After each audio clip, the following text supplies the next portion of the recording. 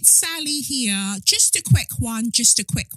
If you like this really sweary podcast by Kelechi, do remember to rate and review Say Your Mind on Apple Podcast, okay? Now for the very urban intro music. It's the Benz Brunani womanist, baby boys, baby girls, you need to hear this. You sit down, receive this realness. Make sure your cup's ready for the tea, we are go sip it, yo. Hard time scrolling for your long shorts. You might learn something you never know. Collect you fine, and she's one of a kind. Don't say your mind, say your mind. Almost got that first win. First F1 win in your life. But everybody knows. Almost now make it my guy. Oh my God. Oh Lord. Oh my. I didn't actually even have a song, and that just it was a moment of inspiration before I started recording. Just really remixing there. Brandy Almost Doesn't Count. In honor, I guess, of Lando Norris, who almost got his first F1 win, and then the rain came down. Ooh. Yeah, make it rain forever. Yeah. Anyway, that was mean. That was really, really mean. I'll go into that shortly anyway, because he drove a good race. As much as I've cussed him in previous episodes, he drove a really, really good race. And then, God said, make it rain on these hoes, and that's indeed, truly, indubitably what took place. But we'll get into that shortly. I don't know. I've got such a presenter's personality, because when I tell you, upon pressing record, I was just like, I do not want to fucking record, because my mood was so interrupted by some recent correspondence that I was just like, fuck it, I'm not going to record, I'm not going to do anything, because I'm angry and I now need to drag some people. But instead I was just like, you know what, you just record your thing, because the podcast brings you life. You love doing the podcast, you love doing what you do, so do that, and wayward people will always be wayward, and you just keep it moving. So here I am recording, and my voice sounds so effervescent, so lively. I guess maybe also that what contributes to that is that for most of the week I've been on bed rest. I've just known that I was reaching that point where I was just absolutely exhausted. So I've been literally in bed most of the time. I've gone for short walks, gone for a cute lunch near the end of the week. I went for a cute lunch, cute brunch. But other than that, I've just been in bed. But that doesn't mean I've not been working, and that's part of the problem. I want to get to the stage where when I say that, you know what, I need to rest and I'm not doing anything whatsoever, then it means that I can actually do that. But what usually happens is I need to rest, but actually I've got this anti-racism workshop that needs to be done.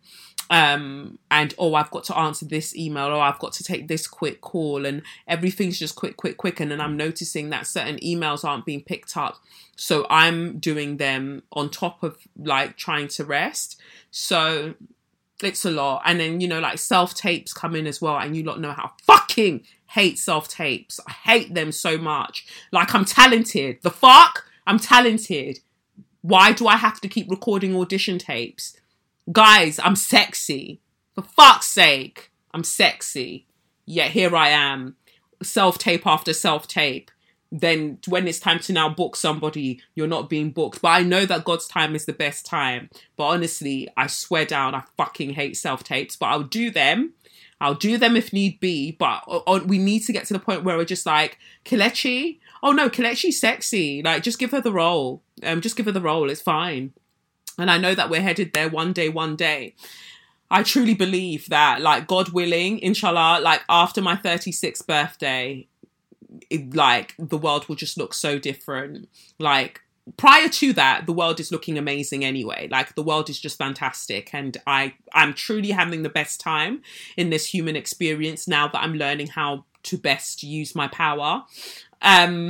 But, you know, I just feel like things will, you know, will pick up, and it'll just be worse. And then people will be like, oh my God, overnight success. Nah, fam.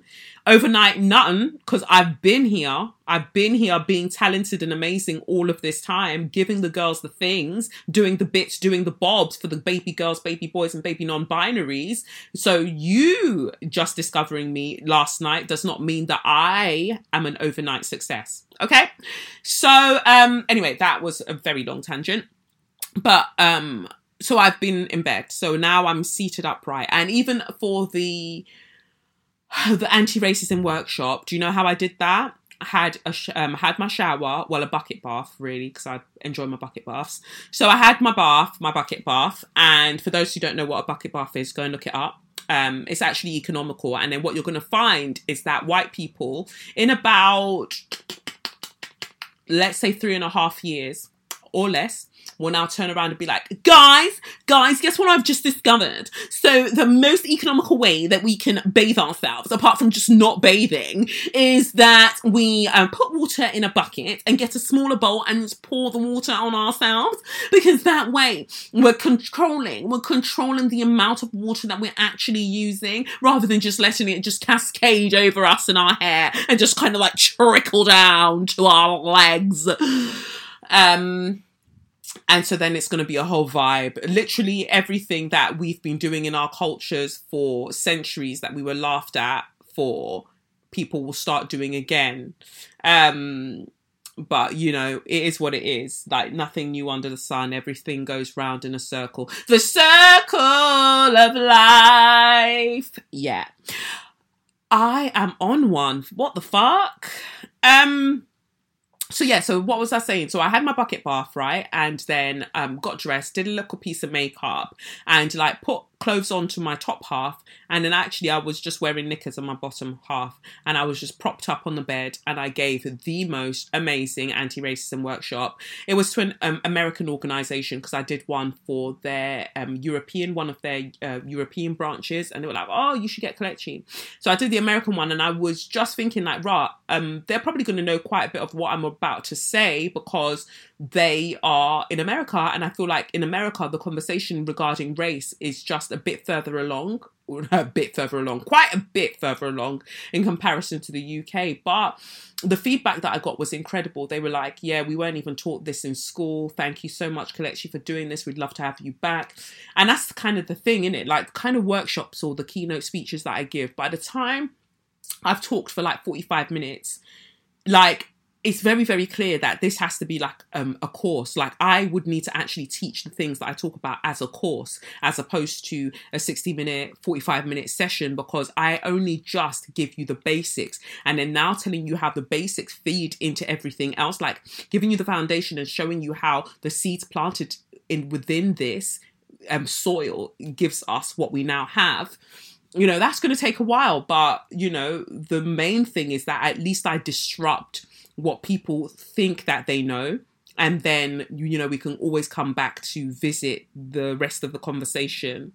And so that's why it's extremely frustrating, because I'm actually going to tell you a little piece of what was getting me vexed before it was time to record. And, you know, most times I don't be talking about all of the things in my daily personal life too tough, because people are too inner. That's when we start sending me dreams. Oh, Kelechi, I had a dream, and no, I don't want to fucking hear it. So anyway, Lev was at nursery and he got stung in the neck by a wasp. The nursery called me and they were like, oh, this happened. So instantly I'm like, thank God my baby boy, my baby boo, the love of my life, the absolute sun that shines in my sky is not allergic to that, because that would have been mad. And that kind of was about to set off my anxiety in the maddest way. Like, I work so hard to not spiral when it comes to my child and just, you know, general things that I can't control, you know, in life.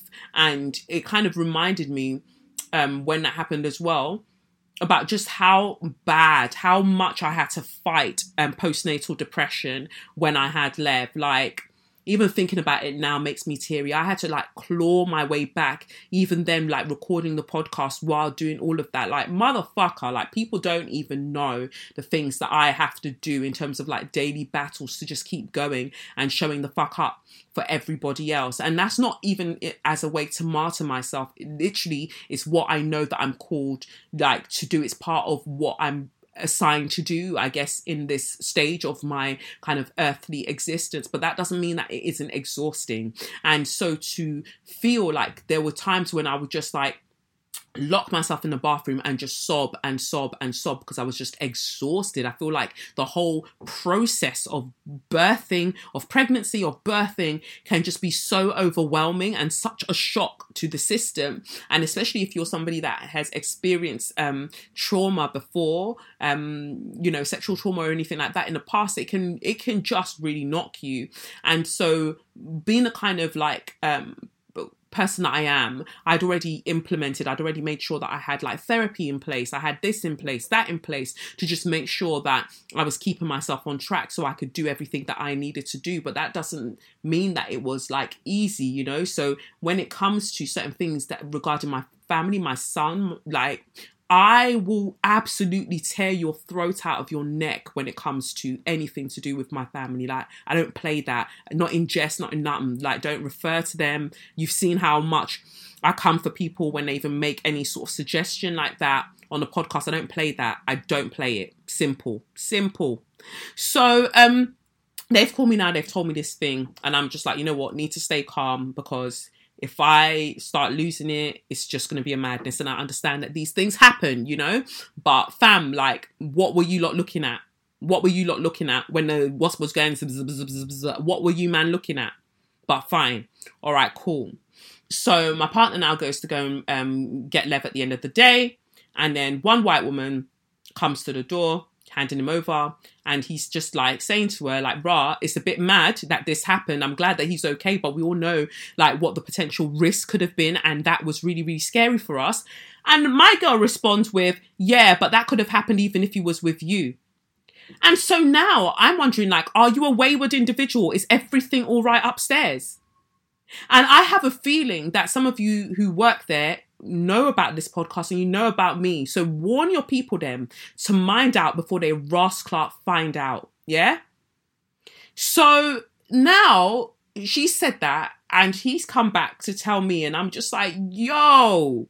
He said, like, don't worry, I asked to speak to the manager and I told them as well, like, that kind of comment is not helpful because it's not about what would have happened if it was with me. The fact of the matter is that he was with you and that happened. So I'm just letting you know that could we pay better attention in the future. Now, my issue with that is, as a white woman, this child, mixed race child, so that proximity to blackness, you're just like, oh, well, yeah, it would have happened if it was with you. Like, would you have said that to a white parent? Would you have said that? A little white girl, let's say a little white girl gets stung in the neck by a wasp. Are you going to say to her white mum, oh yeah, well, it would have happened if it was with you? Because I keep using white girl and white women specifically because you would not have said that. But because it's a mixed race boy, that makes it okay. Like, So he's vexed now because he's just like, what the fuck? What, that's not helpful in the slightest. Tells the manager's pretty much very dismissive of it. Next morning, he takes Lev in, and when he sees the same girl again, he's still not feeling great about it. He says to her, like, actually, I don't even want you to look after my child. So if there's other people today, they can look after my child, because after your comment yesterday, wasn't feeling it.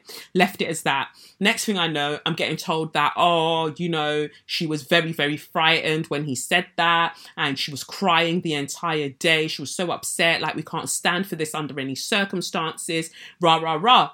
And you're going to get an email from our owner because rare. I said, all right, cool. So I emailed first, and I was just like, let me let you know, right, that from the womb, black children are already put in certain societal spaces at a disadvantage, right? And so it is an issue if something happens to my child, my fucking child, my pride and joy, right? Something happens to my child, whether you thought that you could have controlled it or not. Something happens to him, and then you say, well, that would have happened even if he was with you. How is that helping anybody? How is that a demonstration of empathy or any sort of tact when you're looking after somebody's child.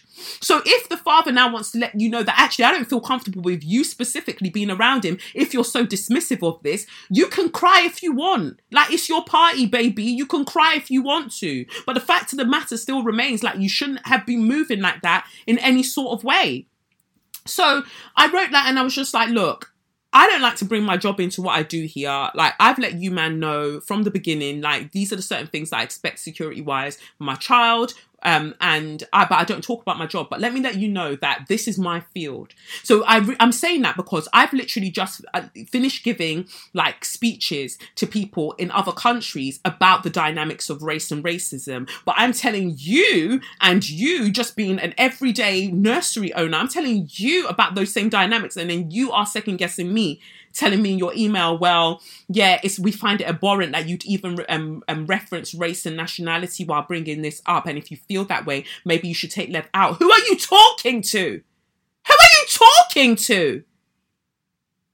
Oh, well, in case you didn't know, there's no how it could have been about race. It's got nothing to do with race because the practitioner that you're talking about has a mixed race child. And then the nursery manager, she has a mixed race child. And in fact, my wife is mixed race. Oh, so because everybody has some kind of black in and around them, that means that my concerns are invalid. Meanwhile, we know that white women, when they have mixed race children, the moment they're angry with them, can easily call them nigger at any time. So my point being here that it doesn't matter whether you have a mixed race child or a mixed race partner, you are not absolved of the consequences that come with being socialized in a racist system. You are not above it. There's nothing that makes you above it. Not Ofsted, not Crookstead, not Calfootstead. There's no Onsted, there's no Stansted, there's no Ross Clarkstead that can make you above it. Meanwhile, you've got a complaint out against you through Ofsted by another parent. Like, so I feel like everybody needs to calm down. Everybody needs to calm down. I was just infuriated because how are you? This is like my literal fucking profession. This is literally my fucking area of expertise. And you're telling me, oh, well, it couldn't have been that because, you know, I sucked a black dick one time. What? Oh, well, my partner's mixed race. So that's that then. Oh, so yeah, well, you've solved every fucking thing then, haven't you? You've solved it all. You've cured racism. Fuck's sake. Like, it's just absolutely mad. Like, the fact that we're even wheeling up the whole frightened and crying thing. Again, even in my message, I was just like, while their feelings, the practitioners' feelings are valid about, you know, whether they felt frightened, whatever, I also want to really, really push here about the fact that there are stereotypes driven about Polish people, Eastern European people in the media are assassins this with their deep voices and their statures and their builds. And I'm like, again, now add on top of that, a parent, a father that feels a particular way about his child and his child being safe. Why is that being read any other way than a parent being anxious? Why are you reading it in another way?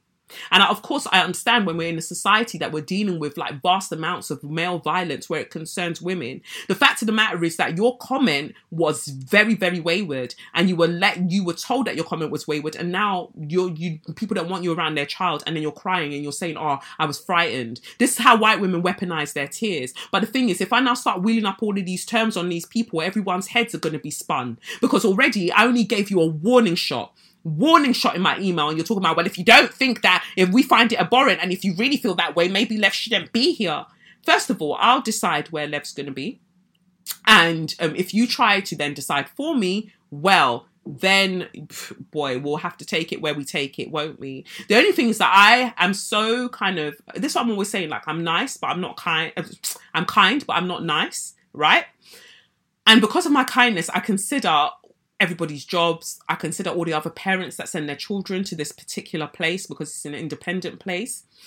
If I decide that I want everything closed down, trust and believe the God I serve, with the ancestors that move through me, I will have that place closed down. So I'm not the one to be bringing energy to that is wayward. Like, just don't. And it just really infuriated me reading that. Like, oh, and then we've got this staff member who's black, and we've got this other staff member who's black, and we've got 30 nationalities and various skin colours of children that are at this nursery. So you've said all of that to say what? What have you said in saying all of that? That all of that absolves you of having unconscious or conscious bias? And thinking that, oh, well, you know, this thing just happened. Like, people don't understand the dynamics that go into just like the throwaway things that we say. A child has been stung in the fucking neck by a wasp. You've removed the sting. You've treated it fine. He was crying, but then he was fine, whatever. That does not mean that we're not going to say to you, rah, what were you looking at? Not that you can preempt everything that happens, but in this case, like, going forward, pay attention. But instead you respond with, well, that could have happened even if it was with you. How is that helpful? That tells me that you're dismissing the potential severity of what happened. And I need to ask why you think it's okay to say that pertaining to this particular child. And maybe you haven't done the research. Maybe you haven't done the kind of like self-reflection to figure out what that might be about. But I have, and I know what it's about. And nobody is going to try it with me and gaslight me.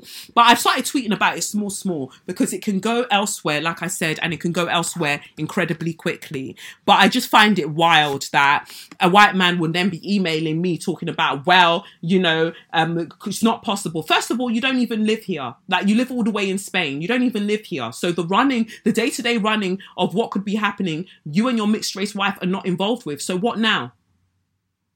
Madness, absolute madness. But we'll see, Sha. We'll see. But when I read that just before recording, because they were messaging me on a Sunday, imagine, I just thought, nah, I'm going to say something. Because prior to this nursery, what were you doing? Running bars.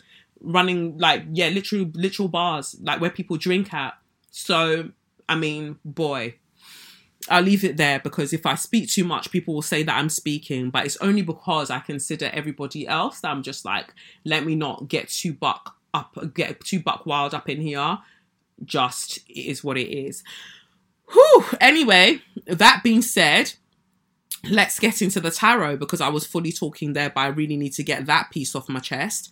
The tarot this week, I just put to spirit, like, what is the advice and direction that some people are really, really looking for right now? And the first card that came out is the King of Cups. And then we've got the Empress in reverse. And then we've got the Emperor. Really, really interesting set of cards here. The King of Cups, you know, it makes me think of a man, maybe a water sign. Very interesting what I'm picking up as well. So it could be like a Scorpio sun, moon, or rising, really, if we're talking about maybe it's a guy, or it's just about the kind of people that you have around you. So it might even just be in terms of a work dynamic, or for some people it might even be a sibling as well that we're thinking of. So basically I'm saying it's not just necessarily romantic, right? So God of Cups, it is called in the Afro Goddess Tarot Arcanas. So we've got God of Cups here, and then we've got the Empress in reverse. You have to stop mothering people that you are interested in. You can't mother your way into them finding you attractive, basically. Or you can't mother your way into getting them to need you. Right? So some people, I guess a lot of people are socialized in our society to think that the way to get into a relationship, mainly with a cis-het man, is to like, oh, I need to show him I can cook, I can clean, I need to show him this, I need to show him that. Why do you need to show him them things? Why can't he do it himself? Why do you need to be the one that can show all of these attributes? What is he doing himself? So you're basically, a lot of people think that they're auditioning to be somebody's girlfriend or wife, but you're really, and I don't even know why you're auditioning anyway, but let's go with that for a minute, right? But really, what you're auditioning for is to be his mother 2.0. Like, that's literally it. You're auditioning to be his junior mum, right? And that needs to stop at some point. And for some people, the way that I read this is that you're moving with an outward sort of like, oh, this is me, toxic macho energy, like I'm the man dem, rah, rah, rah, rah. But your divine feminine is lost within you. So many men out there, cisgendered men, whether heterosexual or not, are severely fractured within their souls because they do not have the ability to access. They have been disconnected from their divine feminine. And it's starting to hurt. Because then we've got the emperor here, because if you are therefore not connected to your divine feminine, how do you expect to be a father? How do you expect to be a father worth leaving a legacy about? How do you get what I mean? Like, you want someone to be like, oh, my dad was great and truly mean it. Like, the worst things for me sometimes when I meet the worst guy, like there are some guys with horrendous attitudes, right? And they're like, oh, my dad is my role model. My dad was the best guy. Your dad must have been an absolute dickhead. Your dad must have been an absolute prick, because look at the behaviors that you're exhibiting, and you're fashioning, you're modeling your behaviors on what you feel that your dad was. So you want your child to be able to say that my dad was the best guy, and the person that they're saying it to be like, rah, I can see that in you. I can see that your dad was the best guy because look at how you're moving. And so that's very strong in like it feels very man, this kind of thing, and it feels more so because of that disconnect. And for others, I don't know, the other feeling that comes through to me is like trying to be supportive of maybe a partner that either wants to get pregnant or has had some kind of pregnancy loss, and not quite knowing how to be of support to them in that way. But I feel like it's just to hold firm, and to just hold space, and that, you know, things happen in their own time, and healing happens in its own time, and, you know, that's the most that you can do. And some of you are kind of choosing, the other message I feel like I'm getting is that some of you are kind of choosing people out of desperation because you're looking at this whole body clock thing. Oh, I need to have a child. But you need to consider whether that they would, if you're planning to co-parent, like, remember that this is a lifelong thing. Like, you'll be dealing with that energy forever. So is the pressure from wayward family members worth you diving headfirst into a dynamic that will only leave you feeling like shortchanged or unsupported? Like, there is no rush. Like, your things will come in time, and that's further confirmed by the Hanged Man in reverse. Like, the time is opening up for you, but you just have to, I guess, show some patience. And this idea of authority as well is there. Like, some of you just need to respect your mothers more. Like, that's another vibe that I'm getting from this as well. You need to respect your mothers more. You need to respect that your mothers are human. And yes, they may have made choices that you might not have made in your current experience, but they did what they felt was that was possible for them, whether at a state of survival or what, just the state of society. They did what they felt was best at the time. And while, yes, I fully appreciate and empathize with the fact that it affected you in particular ways, you can't keep flogging them forever, you know, like, and you at some point need to put down that reason. I'm not calling it an excuse, but you need to put down that reason to the side for a minute so you can move forward with how you want to live your life. And trust me, it's something that I'm saying that to you as something that I had to truly consider. Like, you know, for the longest time, I bore a lot of resentment for my mum, I guess, in looking at certain things and how I felt like I wasn't protected and things like that. And the more I grew to know myself and to do a lot of shadow work, it helped me to see her more clearly and to feel for her. And that doesn't negate like the lack of mothering that I felt that I had or whatever when I was younger. It just means that now I'm just like, you know what, it is what it is, and we keep it moving, and these are the things that I require from you now. Are you able to do that? Yes, cool. So we keep it pushing. And I know that not everyone can always get to that stage, and for some people it's just, I recognize what you went through as my mother and as a person, but I feel like I don't want to continue having a relationship with you. That's also valid, you know, but you have to, this is calling for you to just see them as human, and to see that the authority or the society that they were trying to kind of live in resistance of, basically. So I hope that resonates with you all. I pray that the message reaches those that it needs to reach. So anyway, let's get to Share Your Magnificence. But before we do that, I will big up the first of this week's show sponsors, who are Skillshare. Be right back. So, like I said, thanks to Skillshare for sponsoring this week's episode. Every human was born to create, whether you last picked up a paintbrush yesterday or when you were in nursery, hopefully not getting stung by a wasp. You can explore your creativity and be inspired. Skillshare is an online learning community that offers membership with meaning, and with so much to explore, real projects to create, and the support of fellow creatives, like, you can do so much in terms of growth, in terms of creativity. I mentioned to you often about the various classes that they have available, and there is another class called the Ultimate Self-Care Playbook, Discover and Nurture Your Centered Self, with Jonathan Van Ness. That looks exciting. I think I mentioned that the last time as well. And then there's another called Video for Instagram, Tell an Engaging Story in Less Than a Minute, with Helise Narvaez. Look at my life. But that looks good because I want to get better at these reels. I don't have patience for reels on Instagram. And so a course that would just be like, bang, bang, bang, bang, bang. This is what you need to do. I feel like that would be really, really helpful. So whether you're a dabbler or a pro, a hobbyist or a master, you're creative. So discover what you can make with classes for every skill level. Experience real improvement with hands-on projects and classes designed for real life. Skillshare is also incredibly affordable, especially when compared to in-person pricey classes and workshops. Explore your creativity at skillshare.com/straws. That's skillshare.com/straws, and get 1 month free trial of premium membership. That's 1 month of a free premium membership at skillshare.com/straws. Go get your life. And now let's get on with Share Your Magnificence. So the two Share Your Magnificence today, the main ones are letters. So I'll start here. It says, Dear Kelechi, I hope this email finds you well. I'm a convert to podcasts because of you. I'm not an avid tweeter, more of a gram fiend due to my art, but I followed you on both for some years.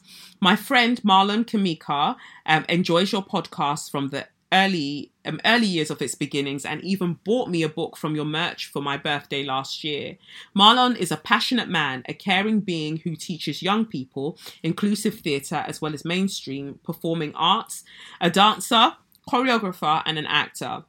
In recent years, he has become more proactive in activism, and he makes me so proud.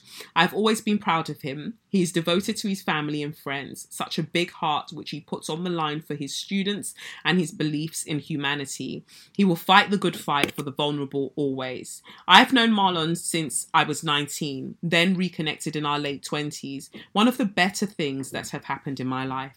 I've shared below a snippet of his accomplishments. There is much more, but I do feel his latest achievements should be shouted out.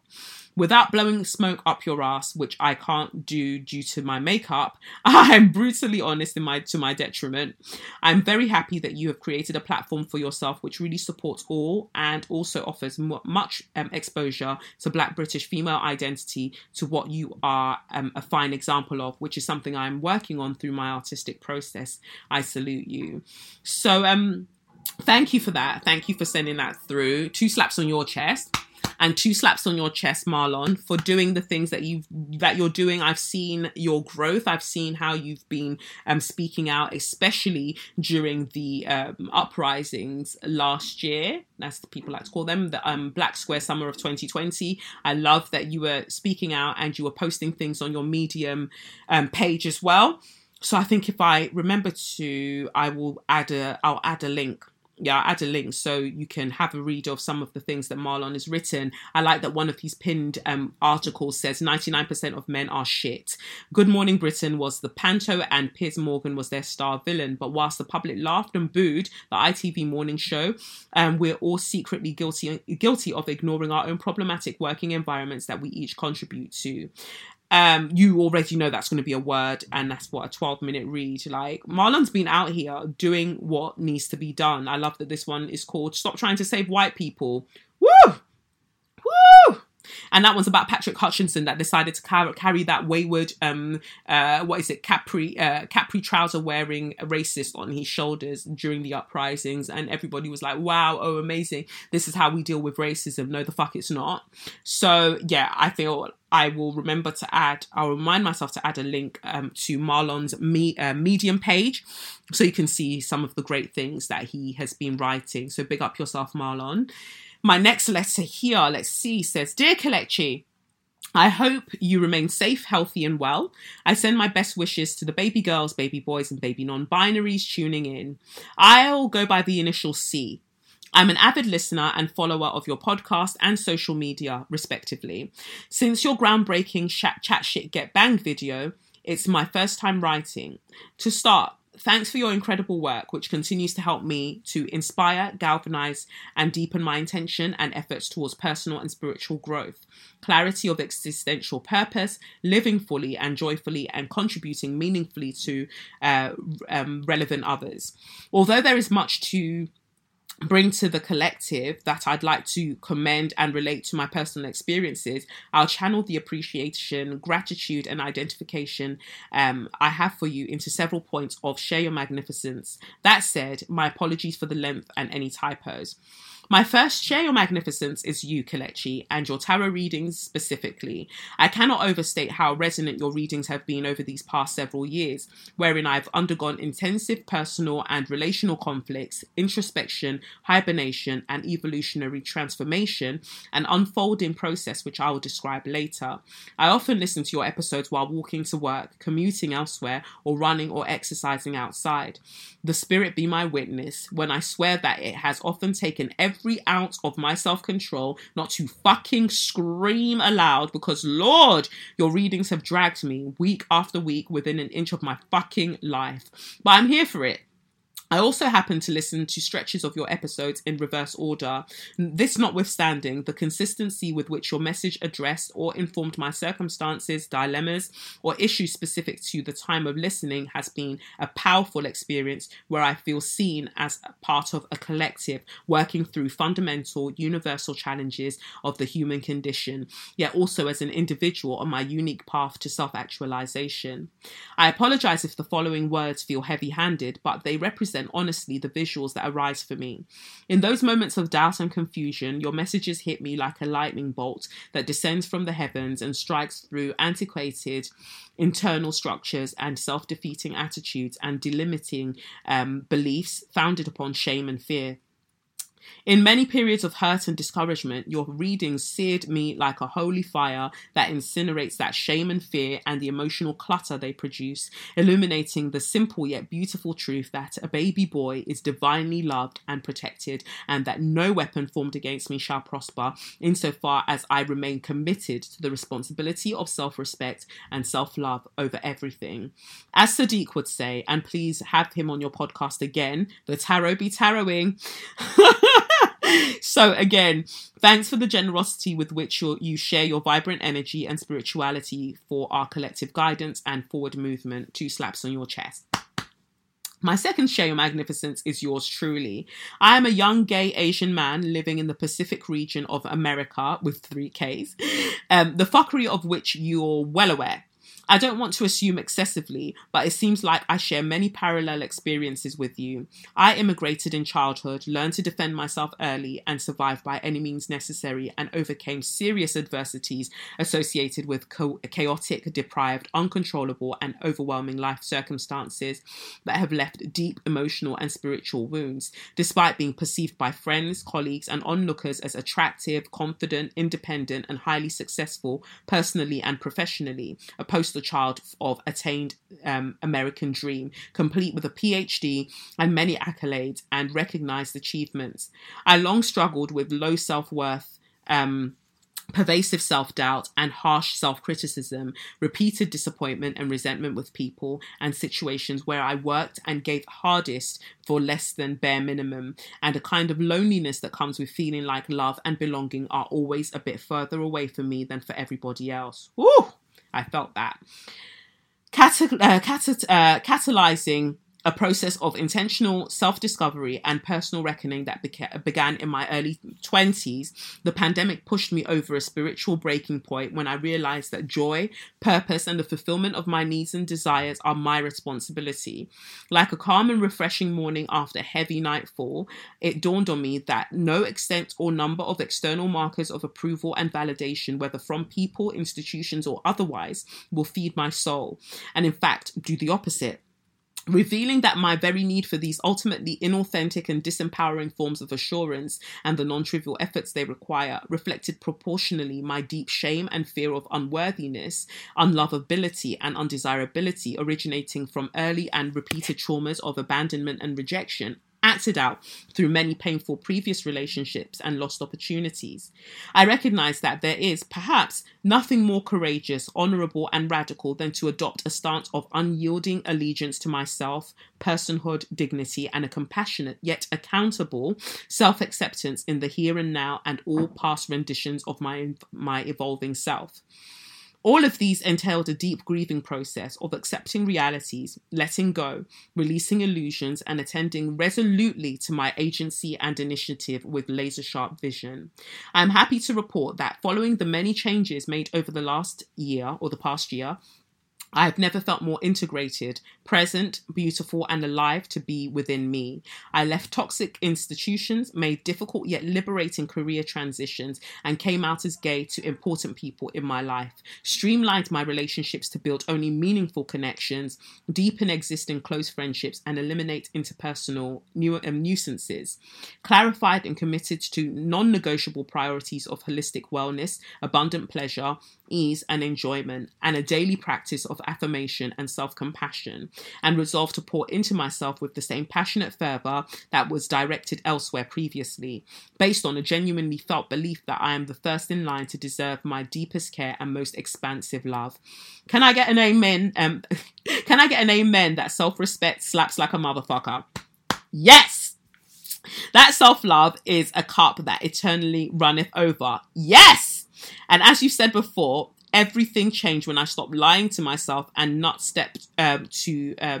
up to step into my power, glory, and path to becoming the best and most exuberant expression of divine love and vitality. I'm not just stepping in, but running, skipping, hopping, and twirling. No motherfucker is going to stop me. There's more work to do, but it feels incredible.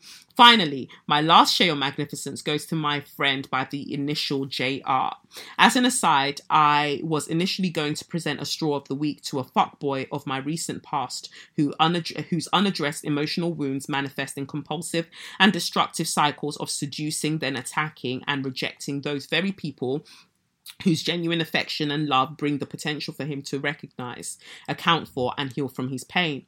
At the same time, my growth and healing have taught me that it's cruel to punish or humiliate someone for not understanding an assignment for which they do not have the prerequisite emotional bandwidth or insight. As you said, he is digging himself into ever deeper despair and isolation while thinking erroneously that to be showing me up. The clown can still have a fucking straw. Yes, I agree. But back to JR, who is bright, loving, and emotionally intelligent gay African-American man from the South, who, like me, was exposed early to yet overcame significant life adversities, including abuse, trauma, and his own encounter with a get-out situation with the whites. Despite surviving these and other madness and fuckeries, of which there are too many and ridiculous to describe, JR has managed to retain and expand his empathy, optimism, and resolute commitment to joy, pleasure, and positivity wherever he can create and give it. He's a great friend and listener, always down for a good time, and frequently has been an older brother and a strong and affirming masculine figure that I did not have growing up, and taught and invited me to be the same to him and others. He's a hallmark of resilience, in a self-liberatory kind of way, and not the white gaze bullshit way. I appreciate your mutually supportive and uplifting friendship. So I appreciate our mutually supportive and uplifting friendship and have much gratitude that the universe conspired for us to connect and learn so much from each other. Recently, he made a challenging yet emancipating decision to leave a racist, spiritually depleting and psychologically toxic workplace, upgrade into a new apartment and clear out interpersonal clutter to curate a social network that better reflects his values, serves his relational needs, and fosters the kind of vibrant life to which he aspires, enjoys, and can give to. Moreover, I am proud of him for risk-taking and seeking better work opportunities despite the fuckery of the pandemic, and I want to congratulate him for landing a new job that brings a 12k salary raise. Woo! Selected amid multiple job offers and leads that the universe provided after he stepped bravely and further into his self-knowledge that he is worthy and deserving of the blessings he has been asking for and now ready to receive in full. I'm excited about what the future holds for him as he takes greater reins over the course of his promising life and personal fulfillment. 2 slaps on his chest. And please give him all of the flowers. Thanks for reading once again, Kelechi. Wishing you and your loved ones health, happiness, and prosperity forevermore. Best regards, C. Thank you for that. Wow. You write so beautifully. The text on my phone is so small, so I was really reading like some any reader, like I was in grade 5. But I even think the grade 5 would be like, "Don't fucking mention me because I read better than you, dumb bitch." So, but no, thank you so much for that. Like that was incredible. I'm so happy for you, C. 2 slaps on your chest. Like that kind of beauty that you describe, that you find in life, that is what I wish. That is what I pray for everybody listening. It's euphoric, like, and it's beautiful. That's not to say that fuckery isn't going to happen. Like fuckery is still going to happen, but there is a certain type of like deep peace, joy that you know, that even when madness is happening around you, you're like, you know what? I'm all right. I'm all right. God's got me. I'm going to be all right. I'm going to be okay. You know, and then it actually makes it easier to work through or to move through that experience because you know that ultimately I will be fine. Like we are going to be all right.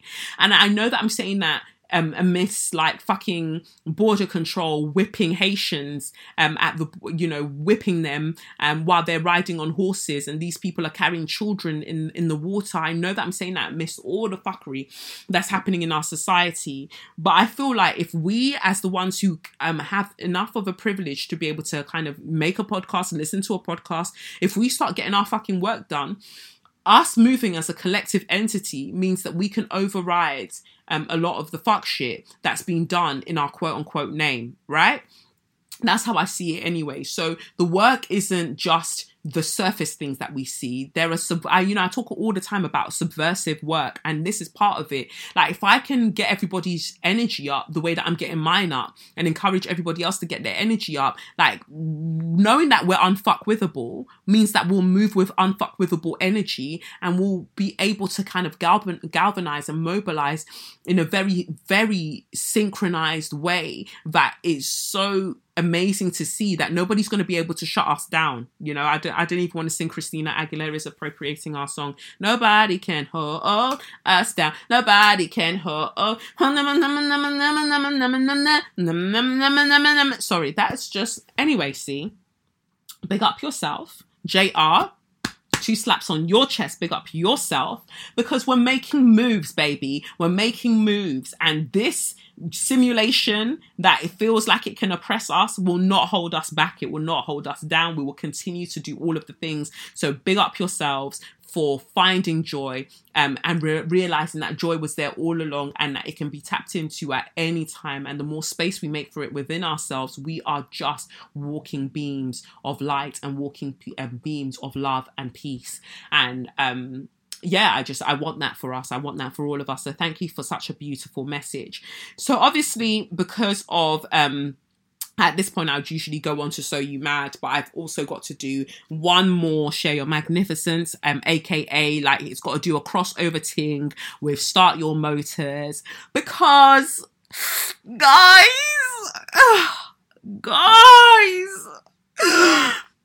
Lewis Hamilton got his 100th win. I don't know why I'm such a waste man, because my eyes are legitimately tearing up.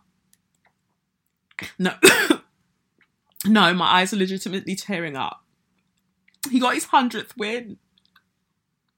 I feel like such a fangirl because this guy does not know who the fuck I am. Like, sometimes I'm like, he might have even followed me by accident on Instagram. But I just... like, two slaps on your fucking chest, my G. 2 slaps on your fucking chest because what? Russia, undefeated, not what I can say for Anthony Joshua, but we're not going into that. Undefeated. Every time Sochi comes round, the Sochi GP, you comes round, Hamilton's like, I've got this, baby. I've got this, boo-boo. Now, that was a phenomenal race. I was hoping that we'd have the 100th win a lot sooner, but you know, when Jesus says yes, nobody can say Norris. Oh God, I'm so sorry. Why am I so terrible? Lord, free me from my badness, because my wicked and bad. Whew. Anyway, yes, 100th win. Wow. Congratulations, Sir Lewis Carl Davison Hamilton. Congratulations. We'll have to talk about that, sir, but not today. Sorry. I'm staying on track. But you know what? What can be given to you after this? When you get that 8th World Championship, whenever, I'm hoping it's this year, but even if not, whenever you get that 8th World Championship, like, what are we doing? What are we doing? King Hamilton? Like, what are we doing? I don't know. I mean, I'm going to get rid of all of those structures eventually, but while they're there, you better get all of your titles, baby. You better get all of your things because you motherfucking deserve. How fucking dare they? You were born to do this. Is it a coincidence? And every person better tweet this. Is it a coincidence that Lewis Hamilton is a Capricorn and he's also the GOAT? What? Greatest of all Ross Clark time. GOAT. Wow. Wowee. What a race. What a race. Now the 100th is done. The 100th is literally done. And I have to give you the energy that I don't feel like the people then were giving you. Because how rude. The last person that had the most F1 wins or the most Formula One wins was Michael Schumacher. Michael Schumacher had 91. He had 91 Grand Prix wins. And you've passed him. You did that a while ago. Like, that's been done. But now you're at 100. Do you know that it's very unlikely that anybody's going to be able to beat that? It's very, very unlikely. Like, how long would Max Verstappen have to race in Formula One to be able to get 100 Grand Prix wins? How long? How long has it been since you... I can't remember that Jim Reeves song. But anyway... I love that everybody is updated the thing. On Wikipedia, it now says Lewis Hamilton holds the record for the most race wins in Formula One history with 100 wins to date. Michael Schumacher, the previous record holder, is second with 91 wins, and Sebastian Vettel is third with 53. 53. And this is why I need you lot to deep the nature, the greatness of this living legend. Sebastian Vettel is currently still racing. He's currently still racing right now at his 30, I think he's 35 or is he 36? I know that he's similar age to me, but he looks much, much older than I do. Sorry, Sebastian, there was really no need for that, but I just needed to clarify some things. But, you know, like, Sebastian Vettel is on 53 victories currently. He's currently still racing, same as Lewis, right? He's 35, 36. Lewis is also 36. Can you take a moment? Can you deep that? Lewis has got pretty much double the wins of somebody that's currently still racing at the time that he's racing. Wow. But the girls aren't bringing the vim. The girls aren't bringing the energy. Because why? Let me tell you what happened. So, during qualifying, so the race that just happened today, by the time you listen to this, if you're listening on a Monday, the race happened. I've just got to even readjust my body. The race happened yesterday in Russia. So that was the Russian Grand Prix. After that, I think we've got a break, and then we're going to, that we've got a break. And then the next time that we're back is the Turkish Grand Prix, which initially they were like, oh, it's not going to happen. And now it's happening. But it's happening because I think the Japanese Grand Prix got cancelled because they were like, we don't want you, man, coming through. We just had the Olympics. We need to chill. And so, so I think it would have been Japan that would have been happening there. Or is it, I think it was Japan, or is it Singapore? I can't remember. Well, both are out anyway, but it might have been, I think it was the Japanese one that was going to be then. I could be wrong. But yeah, basically the Japanese and the Singapore Grand Prix are out. They're not doing it this year. So the next one that we've got coming up is the Turkish Grand Prix. Now, so, the way that everything works is that Friday we've got practice 1, practice 2, and then on Saturday we've got practice 3, and then we've got qualifying, and unless they've put in a sprint race there, or sprint qualifier, which I don't like, they put that in there, and then Sunday we've got the race. So practice 1, practice 2, Lewis and Bottas were doing what needed to be done. They were keeping it cute. It was great. Then practice 3 got cancelled on Saturday. It got cancelled because the rainfall in Sochi, Sochi, the race, and that's the racetrack area. The rainfall was so bad that they couldn't do the third practice, which is the final practice. They couldn't do it. The rainfall was just too bad. And we saw what happened, I think, was it Hungary, where we just had a madness there. So, they just didn't want a madness. So they were just like, it's not going to go ahead. So I wondered if that was going to affect qualifying as well, because if they're not doing final practice 3, or the final practice, they're not doing that because of rainfall. The rain doesn't look like it's going to stop. So does that mean we're not going to do qualifying? And in that case, does that mean that we're going to go with the standings from FP2, which was on Friday? Because if we're going with that, then Mercedes have the lead on that. But people were like, nah. It looks like they're going to go ahead. And if anything, even if they can't do qualifying on Saturday, they will do it Sunday morning. And that will decide the grid positions for Sunday. So they went ahead actually on Saturday and did the qualifying.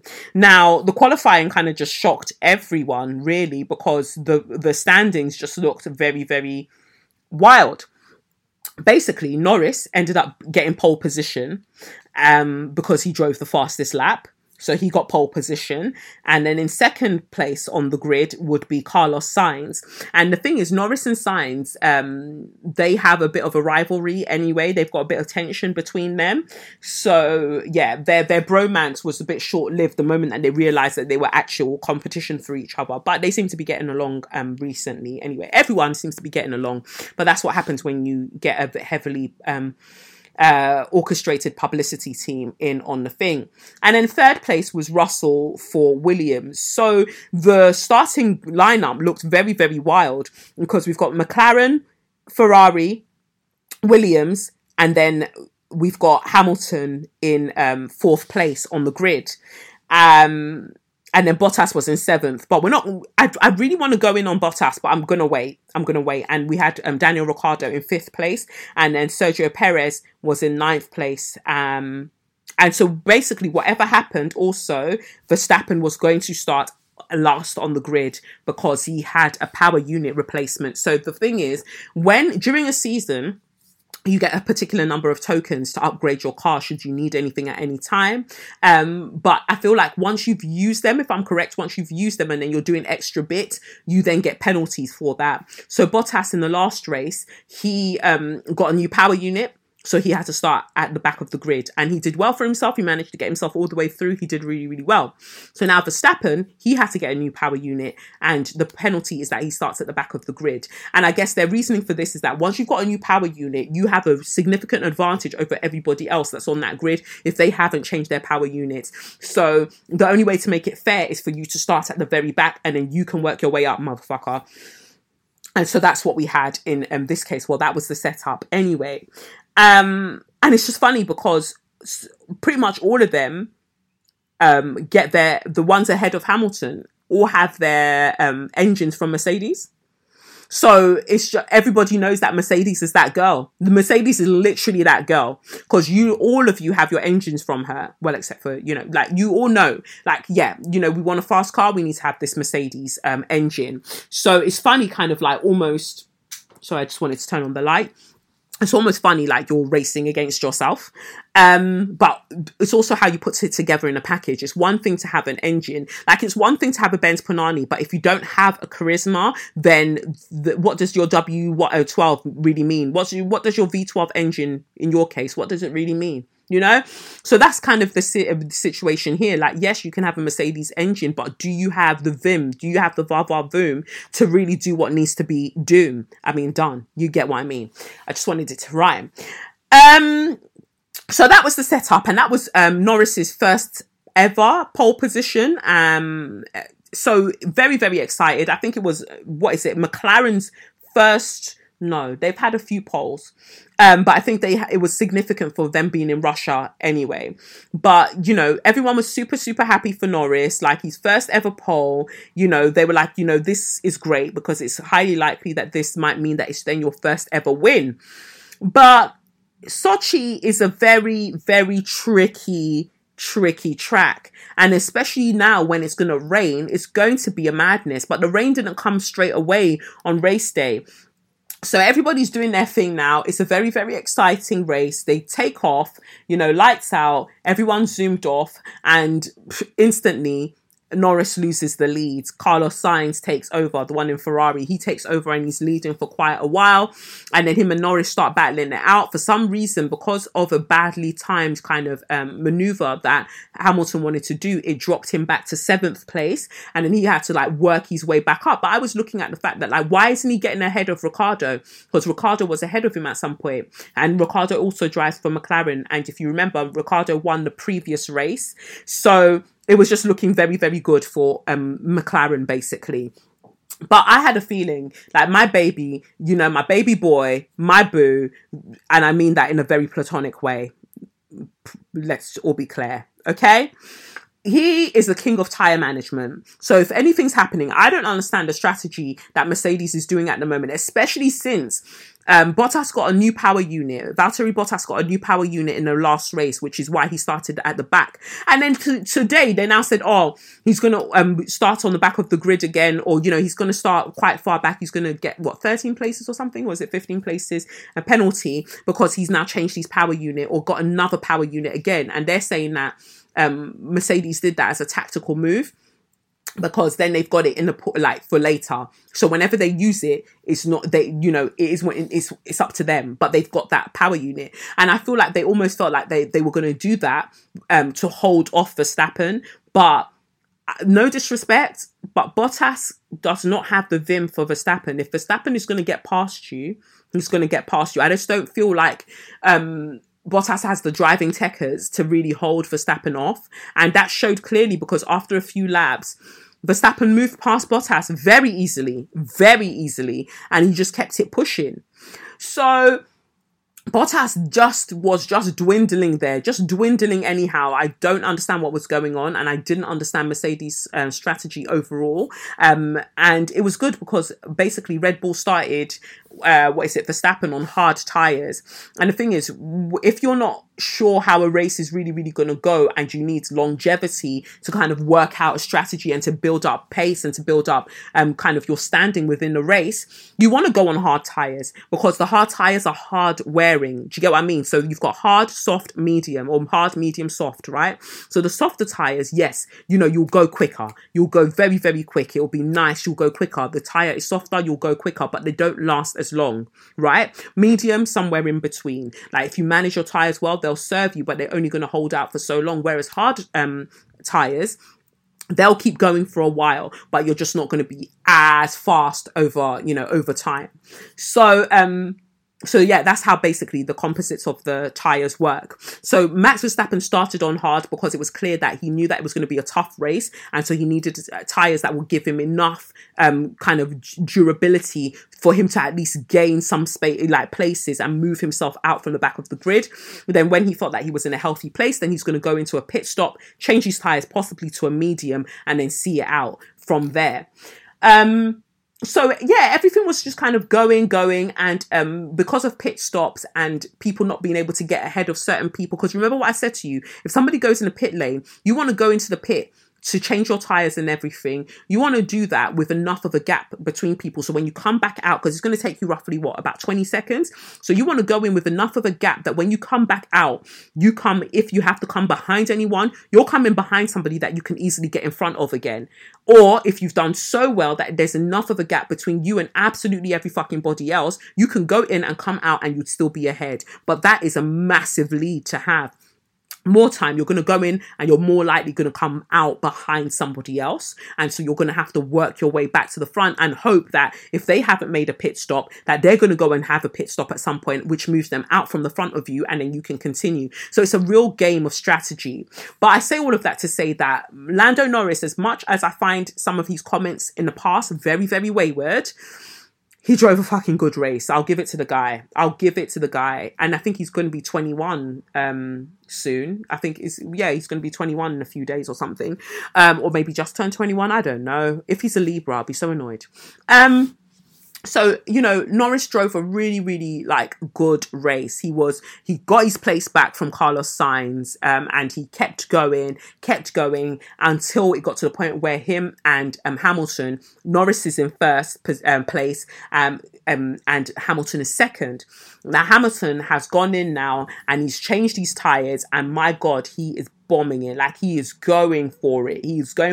And he's creeping up on Norris, because he's getting, you want to get under a second between you and the car in front. So when you get into the DRS range, the DRS range is the perfect range where you can activate a functionality on your car or in your car that allows you to then really go for it and possibly overtake the person that's ahead.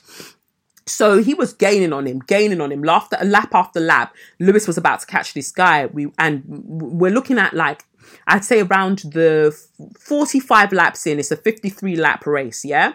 45 laps in, you can see that, everything's spicing up. Everything's hotting up for the people, them. It's getting hot in here. I don't want to take my clothes off because we're on a racetrack. Anyway, so everything's hotting up. Then all you hear through the radio is rain is coming. The drizzle's happening. Rain is coming. Rain is getting heavier. I'm seeing all of the people in the grandstands and stuff. They start putting on their raincoats, so it's about to be bad. Now, they were hoping that they could finish the race and it be dry. Maybe a teeny bit of drizzle. Because there were certain points where it was very slippery, and whenever they got to that turn, I want to say it was around turn either 7, I think it was, or it might be 11. There was a turn where because it wasn't covered, the rain got onto it, right? And at that turn specifically, Norris was very, very vulnerable. So all we could think as Mercedes supporters and Lewis Hamilton supporters is that if that kind of water can make its way through the rest of the track, this guy is going to be in trouble. Lo and behold, rain on me. Lord, won't you get this 100th win for me? 'Cause I don't want to cry no more. Don't even know if that's how it goes, Ashanti. I'm so sorry. The rain started to pour, and Norris, nobody touched him. Norris just veered off. I think it was on the 50th lap or something. My guy just veered off. Before that, he was already doing wobbling. He was wobbling. And his team on the radio was saying to him, fam, everybody's coming in to change their tyres. I think they were all changing to slicks. Everyone's coming in to change their tyres because the rain is getting heavier. Or they said to him, I think they said to him initially, they said that the rain was going to stay the same. So he felt like he was just going to power through. He didn't want to lose his lead. He was just going to keep going. But you're going left, right. You're swaying anyhow. Now, nobody's near you, but you're swaying anyhow. So at some point on the radio, they're saying to him, you need to come in because, we need to change your tires. He said to them verbatim, shut up. So they left him there. He continued. He's a teammate, Ricciardo, who was behind at this point. Ricciardo came in and changed his tires, went back out. Hamilton, even though Hamilton was trying to catch him, Hamilton went in, changed his tyres too, and started gaining on this guy. As Hamilton's literally chasing him down, right?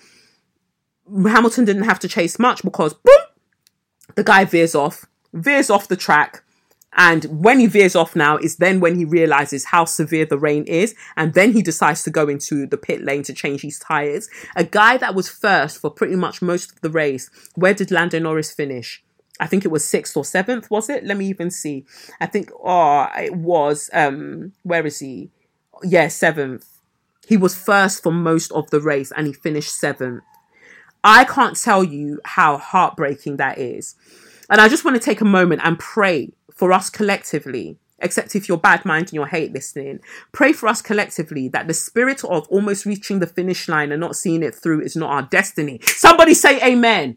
Hey, the spirit of almost getting to the finish line and not finishing with victory is not our destiny. Spirit says so. It is not our destiny. You better claim that. You better claim that. Today, this moment, put your hand on your heart and say, yes, the spirit of almost leading, being the leader. When Africans pray for you, they say you will be the head and never the tail. The spirit of being the leader, of being the head and suddenly finding yourself the tail, tufiakwa. I rebuke it. What the fuck? He still finished with points, but that is horrible feeling. He kept his helmet on at the end of the race for a very, very long time because that boy was barling because he was so close. And as for Verstappen, well, he finished second. So everyone going to change their tyres when they did really, really helped some people. And he got very, very lucky. And now there is only 2 points between him and Lewis Hamilton in the champion, on the champions table, with Hamilton now leading because he got his 100th win. And Carlos Sainz drove a really, really good race and he finished third. He started second, finished third. That's a really good place to be. Hamilton started 4th, finished 1st. Verstappen started 20th, finished 2nd. As for Bottas, started behind, what was he? I think he started 15th or something. Finished 5th. Even though he was doing higgy hagger, he's lucky that those points came back in because had it not been for this rain, this guy would have been in 14th place. 14th place. Even though Verstappen, before the rain, was in 20th place and had managed to work his way up to, I think, 7th. So I don't know what's wrong with Bottas at the moment, but I thought that some kind of battery had been put in his back ever since he secured his contract with Alfa Romeo, but he's clearly still very, very unreliable. So I don't know what's going on there. But my issue really is again, this monumental win for Hamilton has been clouded by the fact that people go, oh yeah, Hamilton got his 100th win, great achievement, but isn't it so sad for Norris? Hamilton got his 100th win, but didn't Verstappen do well, coming from 20th place? Oh yeah, it's almost like a win for Red Bull. It feels like a win for them. No. The only win is Hamilton's. It's for Mercedes, yeah? The only win. I don't care what it feels like. It can feel like whatever. It can feel like team spirit. Don't give a fuck. The reality is the win was Hamilton's and he now has his 100th win that none of you will ever be able to catch up to. Not a single one of you ever will be able to catch up to. So let's sit with that. Check that in your book, okay? Well done, Lewis. Well done. I delivered on the 100th win. Please get your people to deliver my G-Wagon with expediency. Otherwise, I don't know what I'm going to do about the 8th championship. I'm still in my feelings. We will see. But regardless of me, I'm joking. Regardless of me, you'll get all of your things. You're an incredible driver. Just phenomenal. And Toto Wolff said something really, really important in the interview as well. He was like, the kind of driver that Hamilton is, because they said to him, the commentators said to him do you sometimes find that everybody's in awe of him? I know that you guys work with him day in, day out, but do you find that people are in awe of him? And Toto was like, well, no, because if you're in awe of him, that's the worst kind of dynamic you can have for working with each other. We very much see him as a person, but at the same time, we need to understand that people aren't really taking in just how massive his achievements are currently. It's only in a few years down the line that people are going to be able to look back and see just how great what he's done has been. And Toto strikes me as one of them white people, or one of them white men that is like slowly starting to get it. He's slowly starting to understand just what is at stake here, because I get what he's saying. If you're talking about it's going to be only a few years down the line where people will recognize what Hamilton has done, it's because Hamilton will need to retire and no longer be a threat before these people can actually say, you know what, big man ting, he was the greatest to ever Ross Clark do it. But until Hamilton retires, these lot are still going to try and conflate terms like, oh, look at two wonderful British drivers, look at two world championships like Paul the Ross Clark was saying the other day. No. And that guy is so bitter. I'm so sorry. Paul di Resta is so bitter. I don't know what happened with him and Hamilton's dad, but like, keep that energy where you need to keep that energy, because whenever he's commentating, it's such bad vibes. It's incredibly bad vibes. Like, you know, he wanted Norris to win. And when Norris didn't win, he kept trying to kind of undermine the greatness of what Hamilton had just done. I mean, I feel like I would have preferred for the 100th win to be somebody somewhere else, somewhere cuter, somewhere nicer. But like I said, when Jesus says yes, nobody can say Norris. So it is what it is, you know, and all of the rest all of you people, then you're going to have to deal with it, because what's done is done. And henceforth, he's only going to get more wins and more wins and more wins. Like, it is what it is. So yeah, I just think it's wonderful. I just think it's incredible. And yeah, they won't really see the magnitude of what he's done until he retires from the sport, because they're really feeling fragile right now, because it's meant to be an elite sport for rich white men, and here this blackie comes, well, biracial, comes through and starts to dominate all of their things. You know, as far as they're concerned, he's black, and you know, he is, you know, as he refers to himself as. But yeah, they hate to see it. They hate to see it. But we fucking love it, mate. We fucking love it here. We fucking love to see it. So 2 slaps on your chest, Sir Lewis Hamilton, for doing what needs to be done. 100th win, 100 wins, 100 victories. Wow. Wow, wow, wow. So anyway, that's that for Show Your Magnificence. And it's, whew, look at the time. Let's get into So You Mad. So this week on So You Mad, I'm going to start with a letter. So many restaurants have been moving mad. So I've got one restaurant for So You Mad, and I've actually got another restaurant for Straw of the Week, but we'll get to that in a moment. So let's start with this first. Let's start with this first bit, because I really found that saying it blew my mind is just really something. So anyway, this person wrote to me saying that they complained to Turtle Bay. For those who don't know, Turtle Bay is this fake Caribbean restaurant. They call themselves a Caribbean restaurant. I think they're like a franchise or whatever. They've got like a couple of stores. I don't know, a few restaurants. I don't know how many, because I've never been there and I never ever plan to go, because all I've seen, whenever I see Turtle Bay mentioned online, they're usually getting dragged for something because they've done something highly inappropriate and very, very white. So this person wrote to them and said that they'd complained before, like they've complained about the level of service that they received. They said here, their initial email says, "Hi, dear Rare at the representative of Turtle Bay. I hope all is well with you and yours, and that you are managing to navigate your way through the challenges of the coronavirus/COVID-19 pandemic. I've taken the unusual step of contacting you late in the day to purge myself of a bad experience in one of your restaurants. My complaint is historic, but no less important. Approximately 3 years ago," I have to say that sent me that you were coming back to them 3 years later to say, actually, see, I don't think I was bothered, but actually I am bothered.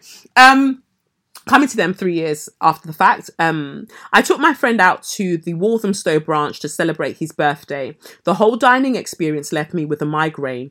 We waited nearly 2 hours for a dining table, which only became available after I spotted an empty table and had to interrupt staff who were gossiping to request that they clear the table. The task was carried out begrudgingly. In hindsight, I should have walked out then. Thereafter, the food, which was nothing like the menu description, was absolutely appalling. I wasted £50, and as the portions were so scant, I ended up going home and cooking again to satisfy my hunger. So as not to spoil my friend's special day, I avoided complaining to staff at the table. On my way out, I asked for the head office contact details. In response, I was told all complaints must be dealt with at branch level. The staff made it clear that they would not assist me in any way. I vowed never to set foot in one of your restaurants again and have proudly kept to that. However, every now and again, a Twitter thread or complaint from Black individuals catches my attention and my memory is refreshed. I know you couldn't care less, but I feel better getting the complaint off my chest. Yours sincerely, So, they respond, Dear thank you for your feedback. I'm sorry it's taken 3 years to pick this up and it is understandably still frustrating you. I feel like that was very shady. I'm so sorry. I feel like that was incredibly shady. We really do care about what people experience in our restaurants, and we're particularly proud of making Caribbean food and drink available throughout the country to the broadest possible audience. And I hate when people say that. You're making Caribbean food what? To the broadest what? So basically, you're going to water down this food to where it's unrecognizable, but still keep calling it Caribbean food. So Kathy and Louise and Sharon, when they go on their nights out before they go to the strip club to go and touch men's willies, feel like they've really tasted something that's Caribbean. Anyway, we really do care about what people experience in our restaurants, and we're particularly proud of making Caribbean food and drink available throughout the country to the broadest possible audience. We do get things wrong from time. I think they should say from time to time. However, we always endeavour to continue to improve. He's so many typos. Your feedback is invaluable, and if there's anything we can do to welcome you back to Turtle Bay in the future, please do let us know. Yeah, you can welcome me back by shutting down. So she responds, thank you for your email. Turtle Bay doesn't sell Caribbean food. I'm Caribbean, and I know that my food and I know what my food is and isn't. You sell food inspired by Caribbean culture. I can't recall what dish my friend had, but I do recall looking at the ingredients listed for many of the items, particularly Jamaican rundown, listed and being pretty insulted. So opted for a basic starter, ribs and whatever else it came with. Never have I been obstructed by staff when it comes to making a complaint or had to beg for customer service. I am afraid your online feedback, particularly from Black diners, contradicts your assertion about getting things wrong from time to time. Why is it this group that frequently receives bad service?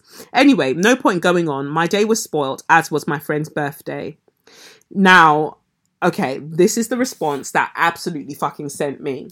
So they respond with, Hi, I appreciate your views on Caribbean food. Since I have only been to 38 islands and each of them does food slightly differently, I'm sure my interpretation of Caribbean food won't be as succinct as yours. Who the fuck are you talking to? Do you know the amount of passive aggression that's in this message? And from what I can see here, the person writing it is a person of colour. So I want to put that in there. They're a person of colour. Yeah, person of colour.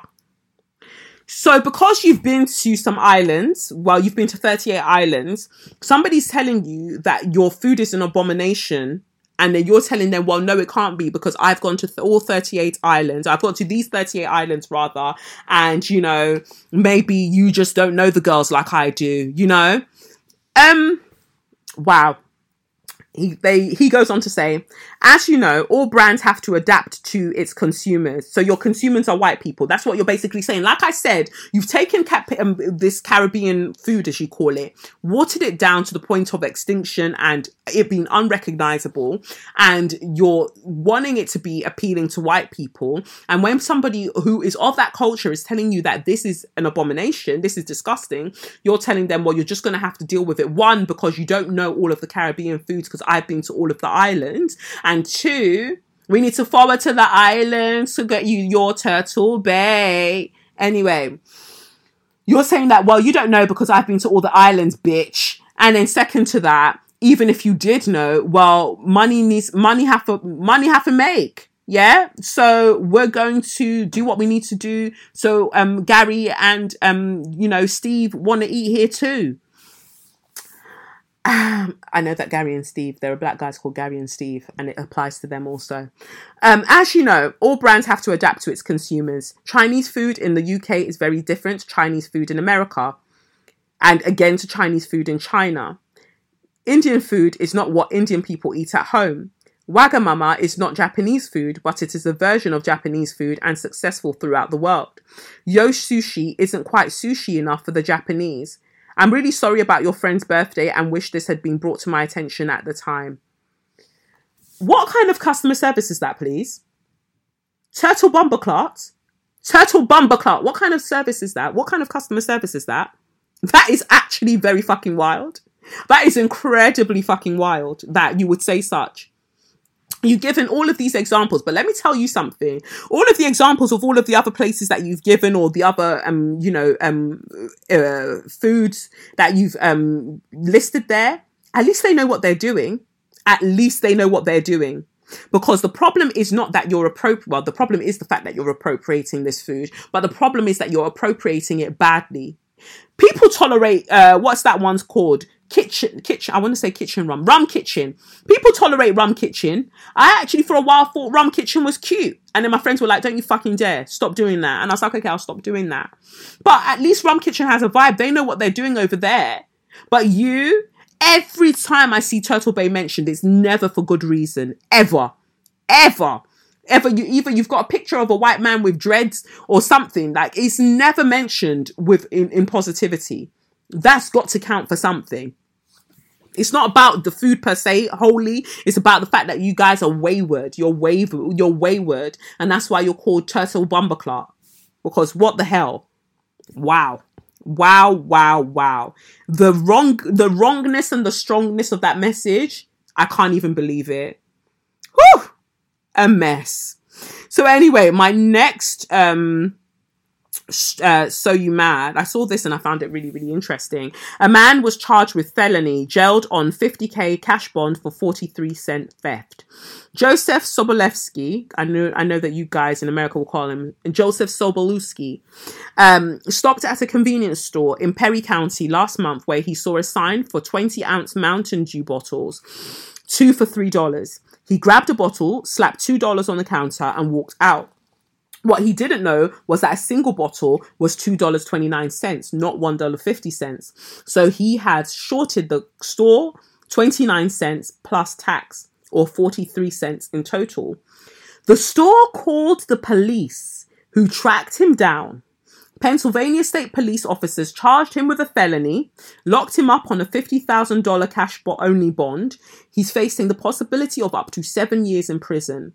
His situation highlights several serious problems in the criminal justice system, according to reform advocates. Police pushing minor matters into criminal courts, magisterial district judges setting impossibly high bonds, and the state's 3 strikes law for retail theft that doesn't consider the value of the item in the third arrest. Sobolewski's first theft conviction occurred more than 10 years ago and involved a tank of gasoline. He drove off without paying. In December 2011, he was arrested for stealing a pair of shoes from a Kmart in Cumberland County that cost $40. For that crime, he paid more than $866 in fines and fees and was sentenced to 3 months in jail for a probation violation. Now, the homeless man faces the possibility of 3.5 years to 7 years in prison for a theft of less than 50 cents. For me, I would get the deterrent factor if someone's thefts were getting worse or higher in value, said Brandon Flood, director of the state's Board of Parole. But the lack of discretion is what bothers me. It's problematic because it doesn't factor the amount. For Sobolewski, 38 years old, it's unclear whether the situation even fits the elements of state's law against retail theft. Prosecutors will have to prove this wasn't a misunderstanding, that he intentionally deprived the store of the full value of the drink. Also unclear is why the employee at the Exxon in Duncannon wanted to press charges over a small amount.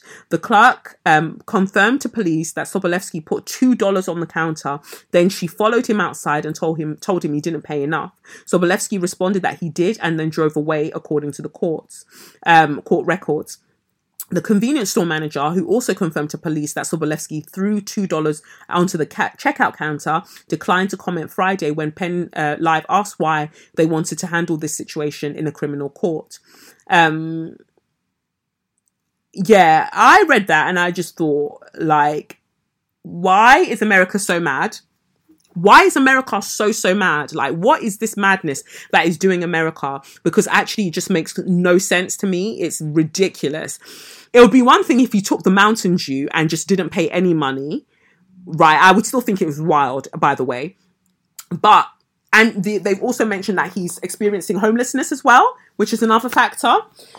But the thing is, he did pay. He paid $2. He didn't do his maths correctly because, we all know that if we see 2 for such and such an amount, we know that we're getting a deal, right? They wouldn't say 2 Mountain Dews for $3 if, like, each Mountain Dew was $1.50. They would only say 2 Mountain Dews for $3 if you were to buy 2 of them separately, they would amount to maybe $3.50 or $4. So there's a discount to be had.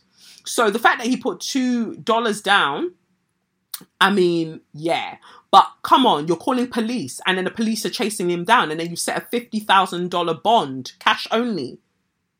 Everyone's mad. And it's what I'm saying. The very soil that you stole is also helping to do your madness. It's really ramping up the madness because this doesn't make any fucking sense. Like, I saw that and I just thought about the fact that you can steal land and you can steal people, but if somebody shortchanges you for Mountain Dew, then you're going to bring the full force of the law on them. Ha! What a mess. What a mess. And what else did I see? Well, obviously, I saw everything happening with the deportation of the Haitians, but Haitian people in America, but I'll go into that in a second. It's all just been a lot. So I saw that the most senior Black Home Office employee in the team responsible for the Windrush compensation scheme actually resigned last year, describing the scheme as systemically racist and unfit for purpose. 21 people are known to have died before receiving the compensation they applied for. So the Windrush victims have actually launched a legal action over compensation delays. And I think that was the best thing for them to do because Prita Patel is a Jankro, so this is the right thing to do if they're going to get anything from this. But the fact that the most senior Black person who was actually working on this scheme was like, actually, this is a bit too racist, even for me, I'm out. That tells you all that you need to know. So I hope that they get justice and I hope that they get the compensation that they were promised, because I feel like they're trying to drag all of this out in the hopes that the majority of people will die and they will not get their money. But I pray that that's not what happens, because people have to pay up. Pay the fuck up. And even personally, it should come out of Amber Rudd and Theresa May. It should also come out of their pocket as well, personally. From their own personal pocket, they should release that money. And, going back to America, I mean, do we ever leave America? Because the state of the world, we keep coming back to the same thing. We saw some really harrowing pictures, I'm sure you all came across it, of people on horses. I would say primarily white people on horses who were stepping up the deportation of the Haitian people, and because there was a surge at the border, because obviously you've destabilized their country and they're dealing with some horrendous disasters there, in terms of like quote unquote natural disasters, that they're just trying to get their family to safety. And they're trying to do this, and you man are on horses and you're whipping them from the horses, trying to push them. They're with their children and you're whipping them. This is the state of the humanity. This is the state of what we're living in right now. You're whipping them to get them to move away from the border, and you're saying to them, oh, you can't come here because it's illegal to do what you're doing. It's not illegal to seek asylum. It is not illegal to seek asylum. It is a human right that they can seek asylum. And we've just, again, you stole the land. You stole people, but suddenly you want to be the authority on what is legal and where people can be and where they can't be. I'm really fucking disgusted, and my love and my heart goes out to the Haitian people who were just trying to get their family to safety, and just want to be somewhere that, that they can actually have some semblance of a life. So I'm sending you all of the love. But to see that, because we saw these images of people on horses whipping Haitian people in the water, the government then said, and this is the thing, when you lot were like, oh, Kamala Harris, oh, Joe Biden, yeah, no more Trump. What the fuck do you mean? What's changed? And a lot of Americans don't like to hear that because they really want to believe that something is being done. What has changed? What has really, really changed? They're just doing the same fuckery, but using softer words. And they said, oh, yeah, you know, they won't be on horses doing that anymore. Oh, so they're going to be whipping them on foot? Or how else are they going to do it? The fact that it's been done in the first place, not about the horses, not about the whips. It's the fact that you're denying them entry in the first place is so fucking wild. And it's disgusting. There's literally enough land space. There is enough space. There is enough space for people to be there. And there is enough money and resources to be able to provide for people to be able to come through and safely reside in your country, since your country is destabilizing every other fucking thing in the world.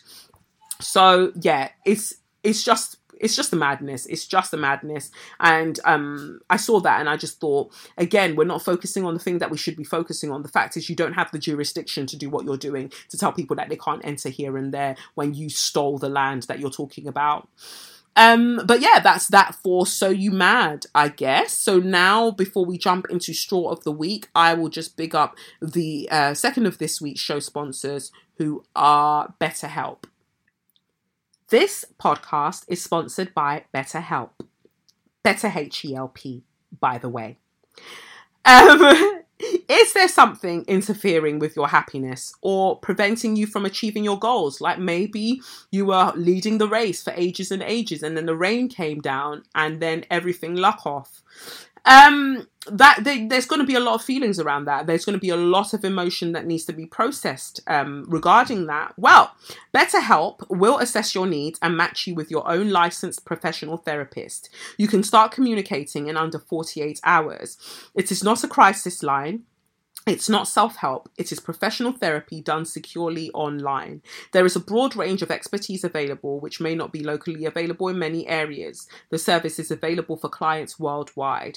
You can log into your account anytime and send a message to your therapist. You will get timely and thoughtful responses, plus you can schedule weekly video or phone sessions, so you won't ever have to sit in an uncomfortable waiting room as with traditional therapy. BetterHelp is committed to facilitating great therapeutic matches, so they make it easy and free to change therapists if needed. It's more affordable than traditional offline therapy and financial aid is available. It's BetterHelp wants you to start living a happier life today. So visit their website, read the testimonials and all of the things there, and jump to betterhelp.com. That's betterhelp.com/yourmind. That's betterhelp.com/yourmind, and join the over 2 million people who are experiencing just the greatness that is BetterHelp. They're recruiting more people, so they have more people available for when you want to chat to them. And the special offer for Say Your Mind listeners, you get 10% off your first month at betterhelp.com/yourmind. So I implore you all to go and try it if you haven't tried it already. I've tried it, fucking love it. And I just think it's really, really helpful that you can chat to someone when it's convenient for you, and you can, you know, you don't know where you're the best therapist for you is. They could be in any state in America right now, and they're waiting on you. So yeah, go and check it out. Anyway, let's get to Straw of the Week. So first straw of the week, aka Suck Your Mum, is a letter from a baby girl. And I've actually been waiting for this letter for a while, so I'm glad that she sent it in. It says here, "Hey Kelechi, it's Taylor Shakespeare, the weird pastry chef. You're not weird, you're gorgeous. And yeah, you're a bit weird, but I love it. I love it. I love it, and I love it. I love weird women. I love it. I'm submitting my former place of work, Tavolino, for straw of the week. After 9 weeks of suspension after shouting at a colleague that told me all women are dogs and referred to me as a sexy bitch, my employment has been conveniently terminated days after an external HR team upheld my complaint of sexual harassment. Whenever I complained about misogynist comments and sexual harassment, I was ignored and told it would be sorted, but continued having to work alongside these men without them receiving formal disciplinary action, just an odd record chat. When I complained to a fellow head chef about a colleague licking their lips at me and calling me sexy, he told me I should take it as a compliment. When I said no, this man wouldn't say these things to other senior and male head chefs. He said yes, because the other chefs aren't actually sexy. I hate them. If I could burn the building down to the ground, I would. Well, we won't be burning any buildings down to the ground. I get what you're saying, though. Tavolino, you can suck your mothers. And this is what people don't understand. A lot of these institutions, these restaurants, these organizations, these companies fail to understand that sometimes the reason that people patronize you is because they know that black people are working with you. I knew that Taylor worked with you, which is why I continue to come back. And whenever I'd have work meetings, publishers, this, that, I would always be like, let's go to Tavolino, like, let's go there, because I wanted to make sure that they were tasting some of the great things that my baby girl, Taylor, was making in the kitchen. Like, she made one sick, olive oil ice cream. She made me try some other weirdness that was really, really nice. Like, really, really nice. Was one of them seaweed or oyster? She made me try a couple, and I was just like, on paper, I would fucking hate this. But in my mouth, get it in. Get it in immediately. You have an absolute star, a superstar on your hands. And instead of listening to her when she's telling you that the behavior of the men in this environment makes her feel unsafe, you're telling her, oh, you should take it as a compliment. Tavolino, fuck yourselves, you absolute pieces of shit. You could go suck your mothers, you dickheads. And for the fact that an external HR company told you that, yep, actually, Taylor has a point, you conveniently decided that you were just going to fire her Taylor, take them to court.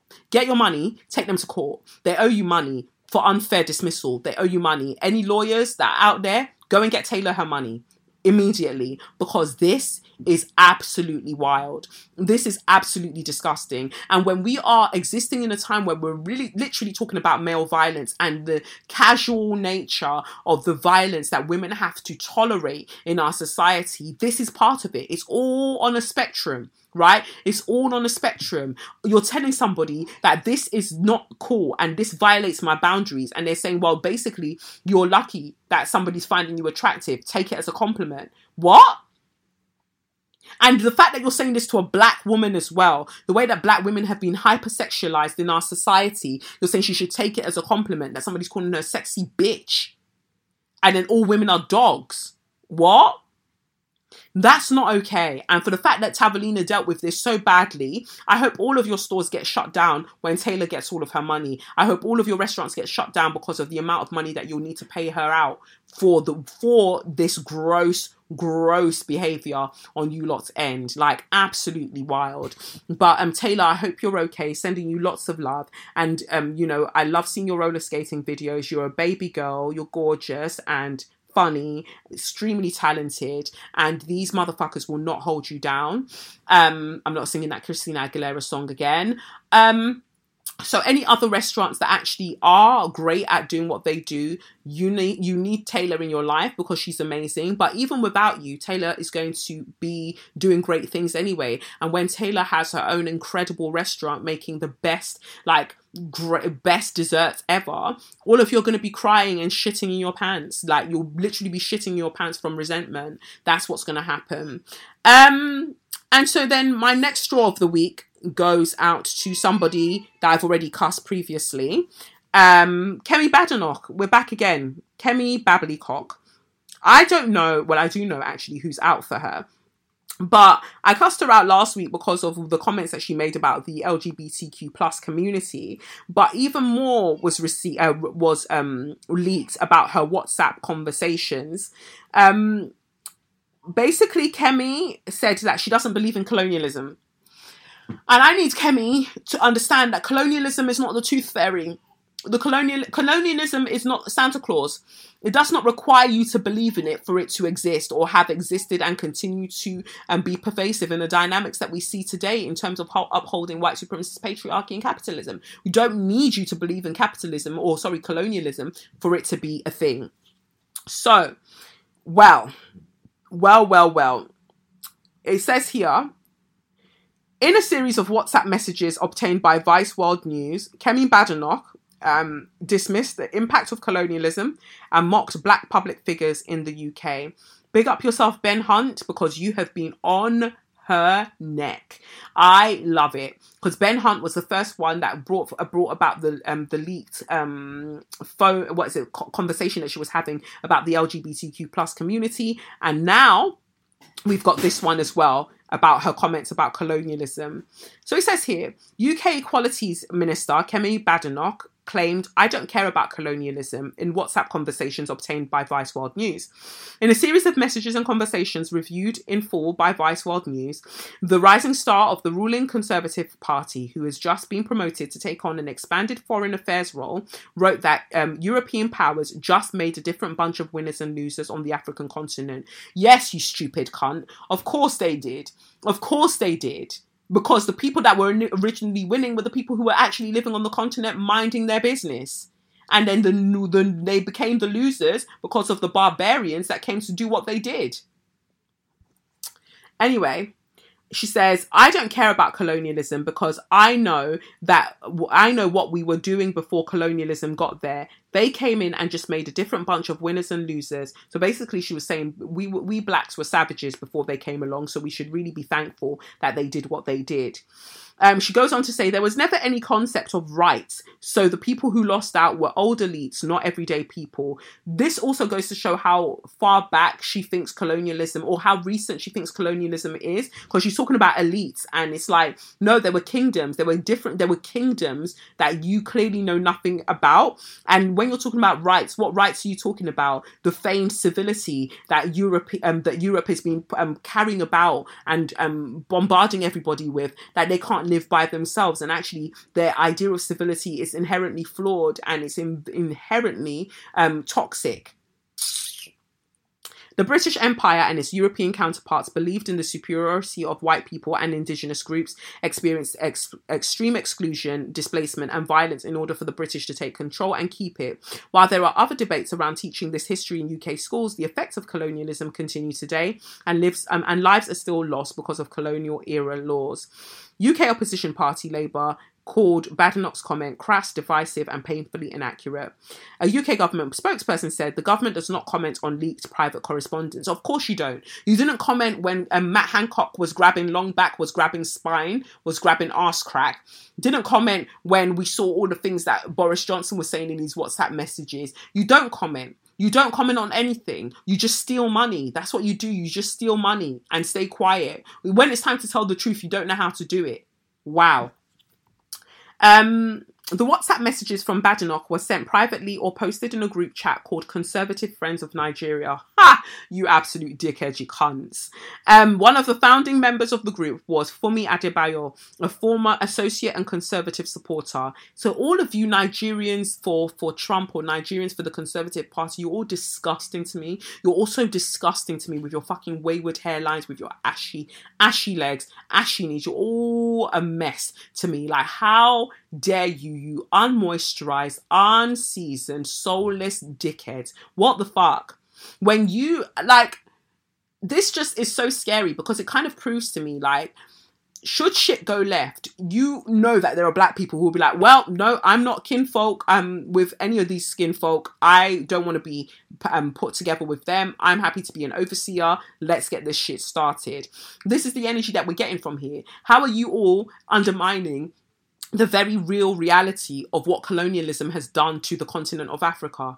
And you're calling yourself Conservative Friends of whatever, Nigeria, whatever. You're all disgusting. My God, you're disgusting. Sour pussy gal. What? Adebayo said she provided the WhatsApp messages to Vice because she felt she had to speak up after Badenoch had a portfolio from the Foreign Commonwealth and Development Office added to her brief. And see that energy? See that energy that I was talking about earlier of almost getting to the finish line and there's somebody coming to done your dance. In this case, Kemi deserves it, right? But I just think it's interesting how the only time this Funmi or whatever, I hate that she's got the same name as me. I think her name's Funmi. The only time that this one decided that she wanted to speak, I hope she's Funmilola and not Funmilayo. Like, don't be joining me in my name, please. The only time she decided that she wanted to speak up was when it looked like Kemi was going to progress in her fuckery. And then it was like, no, I'm going to say something. But you were saying something what? Because it threatened your idea of success. Like, you weren't saying it from a good place, because prior to that, all of you were happy to be chatting shit in that group. Like, look at the name of the WhatsApp group. And I even know that they're an actual group that have had like events and stuff, and they're proper like lobbying for things. Like, are you guys not ashamed? Are you not fucking ashamed? A mess. What a mess.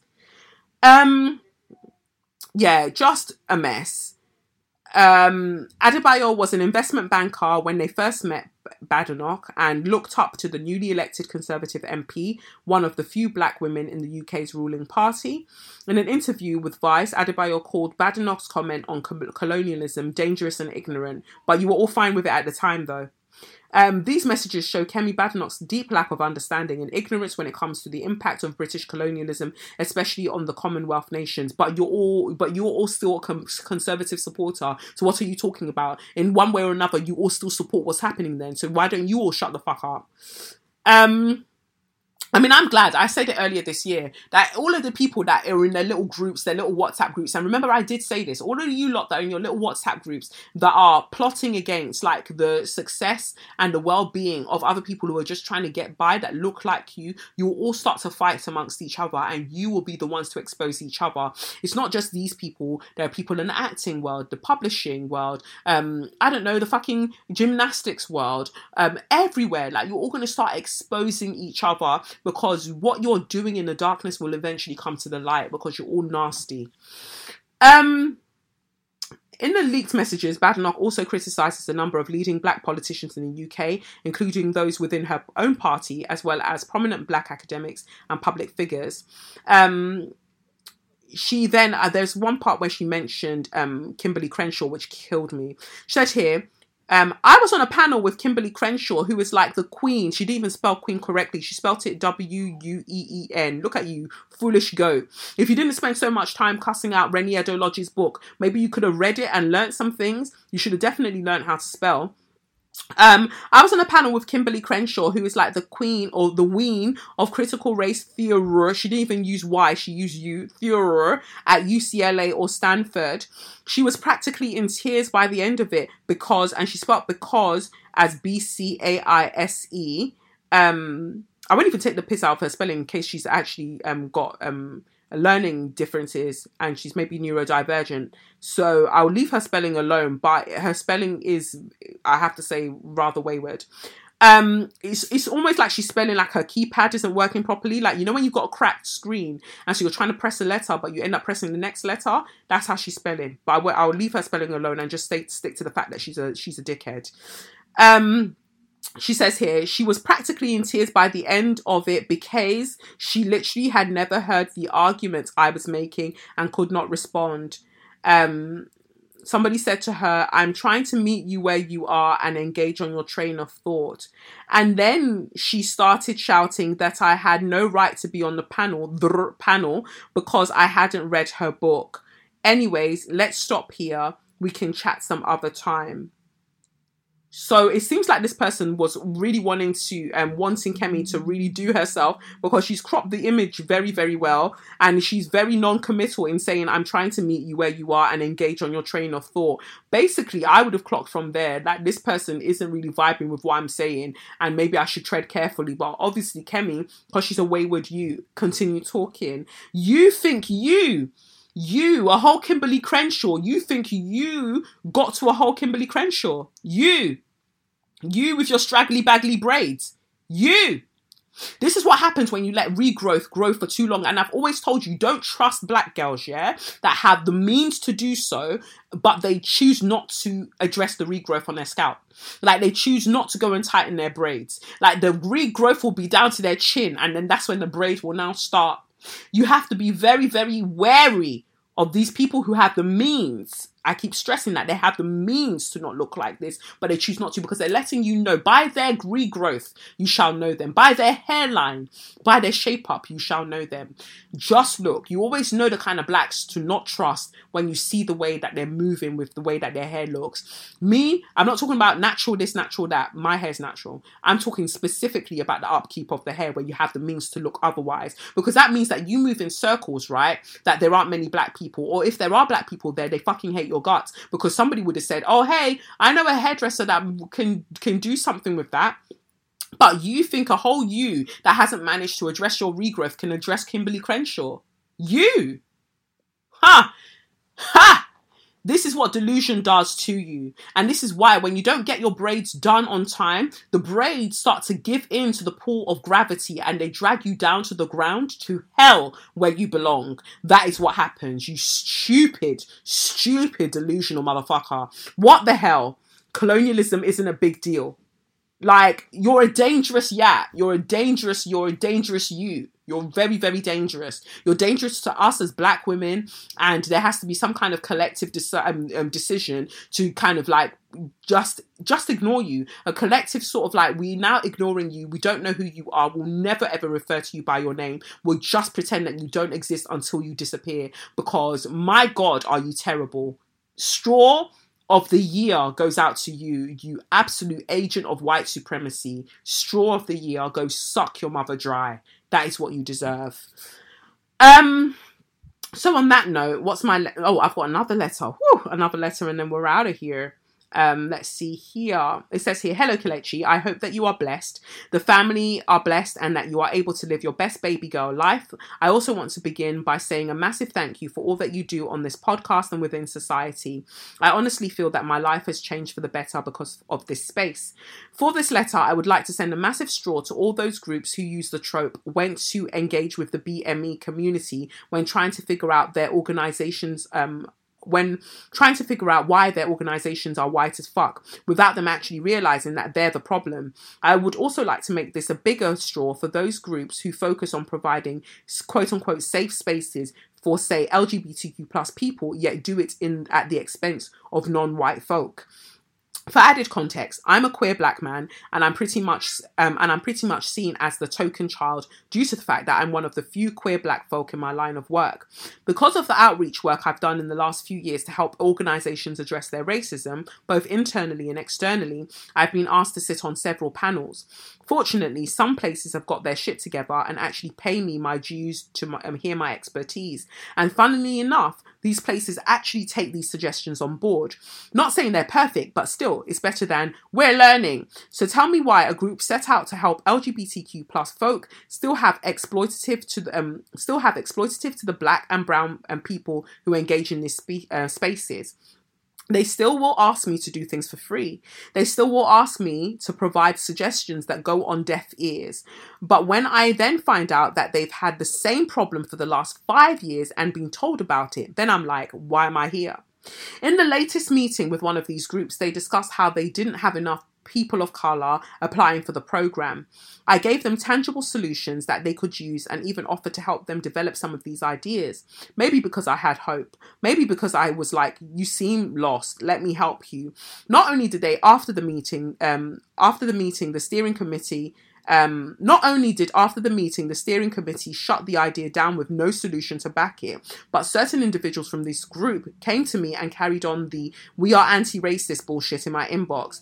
It sounds weird, and I pray this isn't the case, but it seems as though those who I personally know with the most privilege in society seem to be the ones actually trying to make a change. So tell me why those who are marginalized, in this example, queer white folk, feel as though they are exempt from this scrutiny. It's fucking exhausting, and honestly, I want to hand out more straws.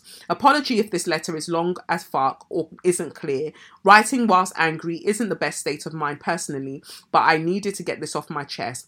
Thank you for reading it, and have a blessed day. Lots of love.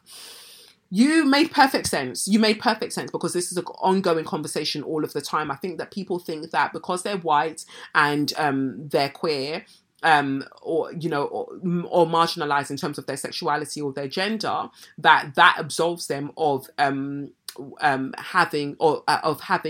these kind of inherent manifestations of white supremacist patriarchy. It really does not. It does not. It absolutely does not. You know, these things are still there and still need to be dealt with. And part of the problem is because when you try and say things like that, people go, no. I know what it's like to be marginalized. because I'm XYZ. Yes, but you're that, but you're also white. So you're afforded certain privileges because upon, being part of this community, you are also white. And you can't ignore that fact. You can't ignore it. So I agree with your straws, and may they fly. Straws fly where they need to fly to.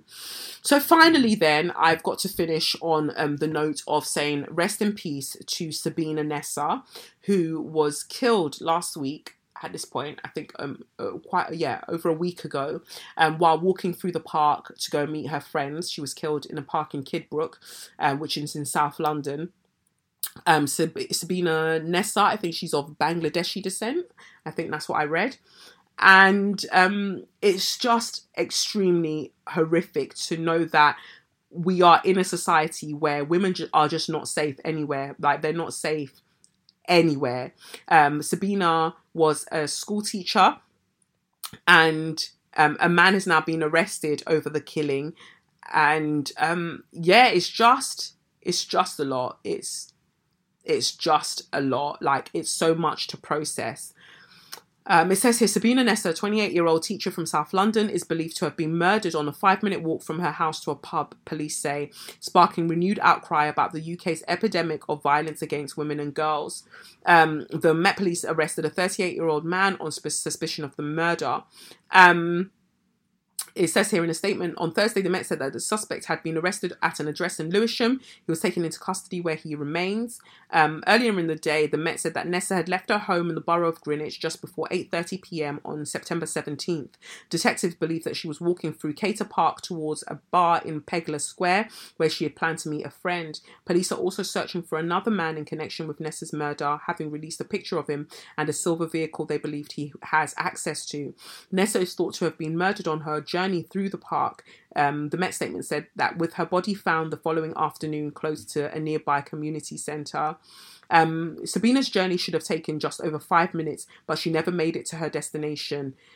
We know the community are rightly shocked by this murder, as are we, and we are using every resource available to us to find the individual responsible. Zubil Ahmed, Nessa's cousin, told ITV News on Wednesday that the family is still in shock and the news of her death has left them devastated and inconsolable. Nessa, who taught at a primary school in Lewisham, South East London, was truly the most kind and caring person out there, Ahmed said. I don't understand how someone can do this. I really don't. It's a big, big loss to our family. Nessa's death comes 6 months after the UK was left reeling following the assault and murder of 33-year-old Sarah Everard. It's a lot. It's a lot. So rest in peace, Sabina Nessa.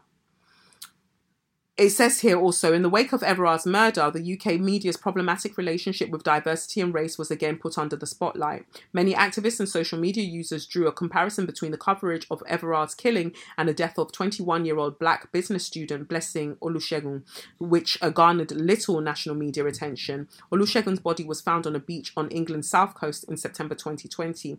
Her unexplained death was not treated as suspicious by local police. On Thursday, Greenwich Council told CNN that they had handed out 200 personal alarms to women and vulnerable residents in the borough this week following the horrific murder of Sabina Nessa. The small device can be attached to keys and handbags or held and activate a loud alarm in the event of an attack. A Greenwich Council spokesperson said in a statement, adding that the alarms have been distributed at events since 2019. So I feel like, okay, cool. Sadiq Khan is talking about making misogyny a hate crime, but I want to know what he's going to do about misogynoir also. They had a vigil for Sabina Nessa, and I hate that it's been credited here to reclaim these streets because they didn't organise it. It was Sabina's family that organised it, and that leads me to why I put this particular segment in Straw of the Week. I'm so fucking tired. I'm so fucking exhausted of when something happens to non-black women, the terms that black women have created become co-opted. Sabina Nessa is of South Asian, from what I understand. She's of South Asian descent. right? And we definitely need to speak about the violence that was inflicted upon her and the fact that her life has been cut short because of the pandemic that is male violence within our society. We definitely need to address that. What we don't need to do is use the hashtag say her name. And I'm tired of the same, one of the Reclaim These Streets organisers, what's her name, Jamie, she had a cheat to tweet at me after I said this very same fact that I don't appreciate say her name being co-opted as a hashtag for non-black people. And she said, oh, well, is that the same if it's for non-black women of colour? Yes, the fuck it is. I was very clear in my statement. What are you not understanding? And then when white women come with these energies and then say, oh, I'm not trying to start any controversy, I'm just trying to understand, you are absolutely trying to start controversy. And then you know who you don't want to try that controversy with? Me. Because if you controversy, you will controverfeel. Yeah? If you controversy, you will controverfeel. Don't play with me. I was clear in what I said. Oh, what about non-black women of colour? As if non-black people of colour aren't anti-black as fuck. The fact of the matter is, say her name was created as a hashtag for the fact that the state violence or the violence that are inflicted upon black women specifically don't regularly just goes not talked about. It goes unamplified in mainstream media. And rarely do we get justice. Sandra Bland, Sarah Reid, Breonna Taylor, like, there are so many black women and femmes have been subjected to violence. And, specifically as well, trans women, black trans women, subjected to so much violence. And we don't talk about these things. We don't talk about these happenings enough. And so that's why Say Her Name is there. So it's very cheeky that now when something is happening, albeit horrendous and terrible, for you to now co-opt the hashtag because it pushes the things that we're talking about in terms of black women, it pushes it down and ultimately erases it. And it also reminds us that all along you knew that this hashtag existed and you fucking ignored it. Because if you cared, you would have been using the hashtag all along and you would have understood why it was specific to black women. And then, but you saw it and you went, oh yeah, we're going to use that because I saw it somewhere and I thought it was cute. But you didn't care at the time when it was being used for black women. So don't come and ask me stupid fucking questions about, oh, what about non-black women of colour? Why can't we use it for them too? If you don't know why, you shouldn't be doing the job that you're doing. Go and reclaim your sense. Before you reclaim these streets, go and reclaim your fucking sense. Don't ask me no stupid questions. And the fact of the matter is that it was Sabina's family that organised this vigil. They organised it and then you came with your posters and plastered it everywhere. But if it wasn't for the black and brown women who had been campaigning, who had been organising to try and get people to notice what had happened to Sabina and her disappearance and all of that, like even made it clear that she was missing, you wouldn't have had somewhere to come and promote yourself, your shameless self-promotion. You wouldn't have had that. You only picked up on it once it had gained traction. Then you brought all your posters and started plastering it everywhere and wearing your vest saying organiser, but you didn't organise anything. And this is how white women co-opt movements. It happened with Tarana Burke and the Me Too movement. You just come and you take things and you don't care about the fact that black women started it because they just want to be fucking heard. They just want to be fucking seen. But you just come and take it because you feel like, well, now it's happening to me. I understand that something's going on. And I'm just going to take these things because somebody else or somebody's already done the legwork. It's disgusting. So you can go suck out. You could go and suck out forever. You absolute fucking thieves, you stupid bitches. Go suck out. As I said, R.I.P. Sabina. Continue to use the hashtag Sabina Nessa, because we must get justice for her. Everybody listening to this, leave the Say Her Name hashtag alone if you're not talking about black women and femmes. Leave it alone. Don't touch it. Unless you're helping to promote the things and amplify the things that are happening to black women and femmes that we need more people to recognise and to actually get justice for, leave it alone.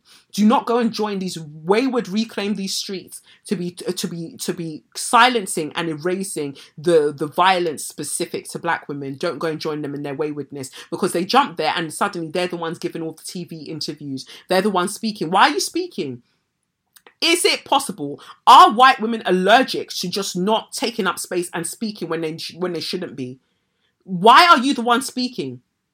because there are people who have organized well before you who are more versed at speaking and saying the things that need to be said. That includes everybody. But you lot will come and you will have your one directive, your one thing that you're focusing on. And then again, there's always the enemies of progress as well. Like somebody wrote an article saying, oh, white feminists are under attack by other women. And you know who loses out? And you know who wins in this case? Men. No.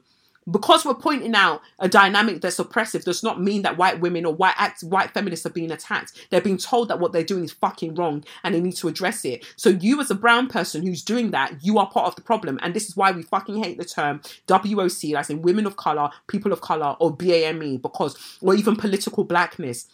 This is the problem, because the anti-blackness is still very much there within you and you don't know how to shake it. But you need to do what? You need to shake it off. All right? Like that other white girl said, shake it off. Yeah? Or is that Mariah Carey? I don't even know. I'm done. I'm out. Anyway, thank you for listening to this week's episode of SYM. I don't think I introduced this week's episode. Wow. Did I just start talking and not even introduce the episode? Oh my God. Well, in case you didn't know, you've been listening to SYM, officially known as Say Your Mind, unofficially known as what? That's right, Suck Your Mum. I've been Kelechi Okafor. You can follow me on @SayYourMindPod or @KelechiOkafor. You can join the Patreon community on patreon.com/Kelechi Okafor. And thanks to BetterHelp and Skillshare for sponsoring this episode. That's actually mad. I didn't actually introduce the episode. Anyway, peace. It's the Benz Brunani womanist, baby boys, baby girls, you need to hear this. You sit down, receive this realness. Make sure your cup's ready for the tea, we are go sip it, yo. Hard time scrolling for your long throats. You might learn something you never know. Collect you fine, and she's one of a kind. Don't say your mind, say your mind.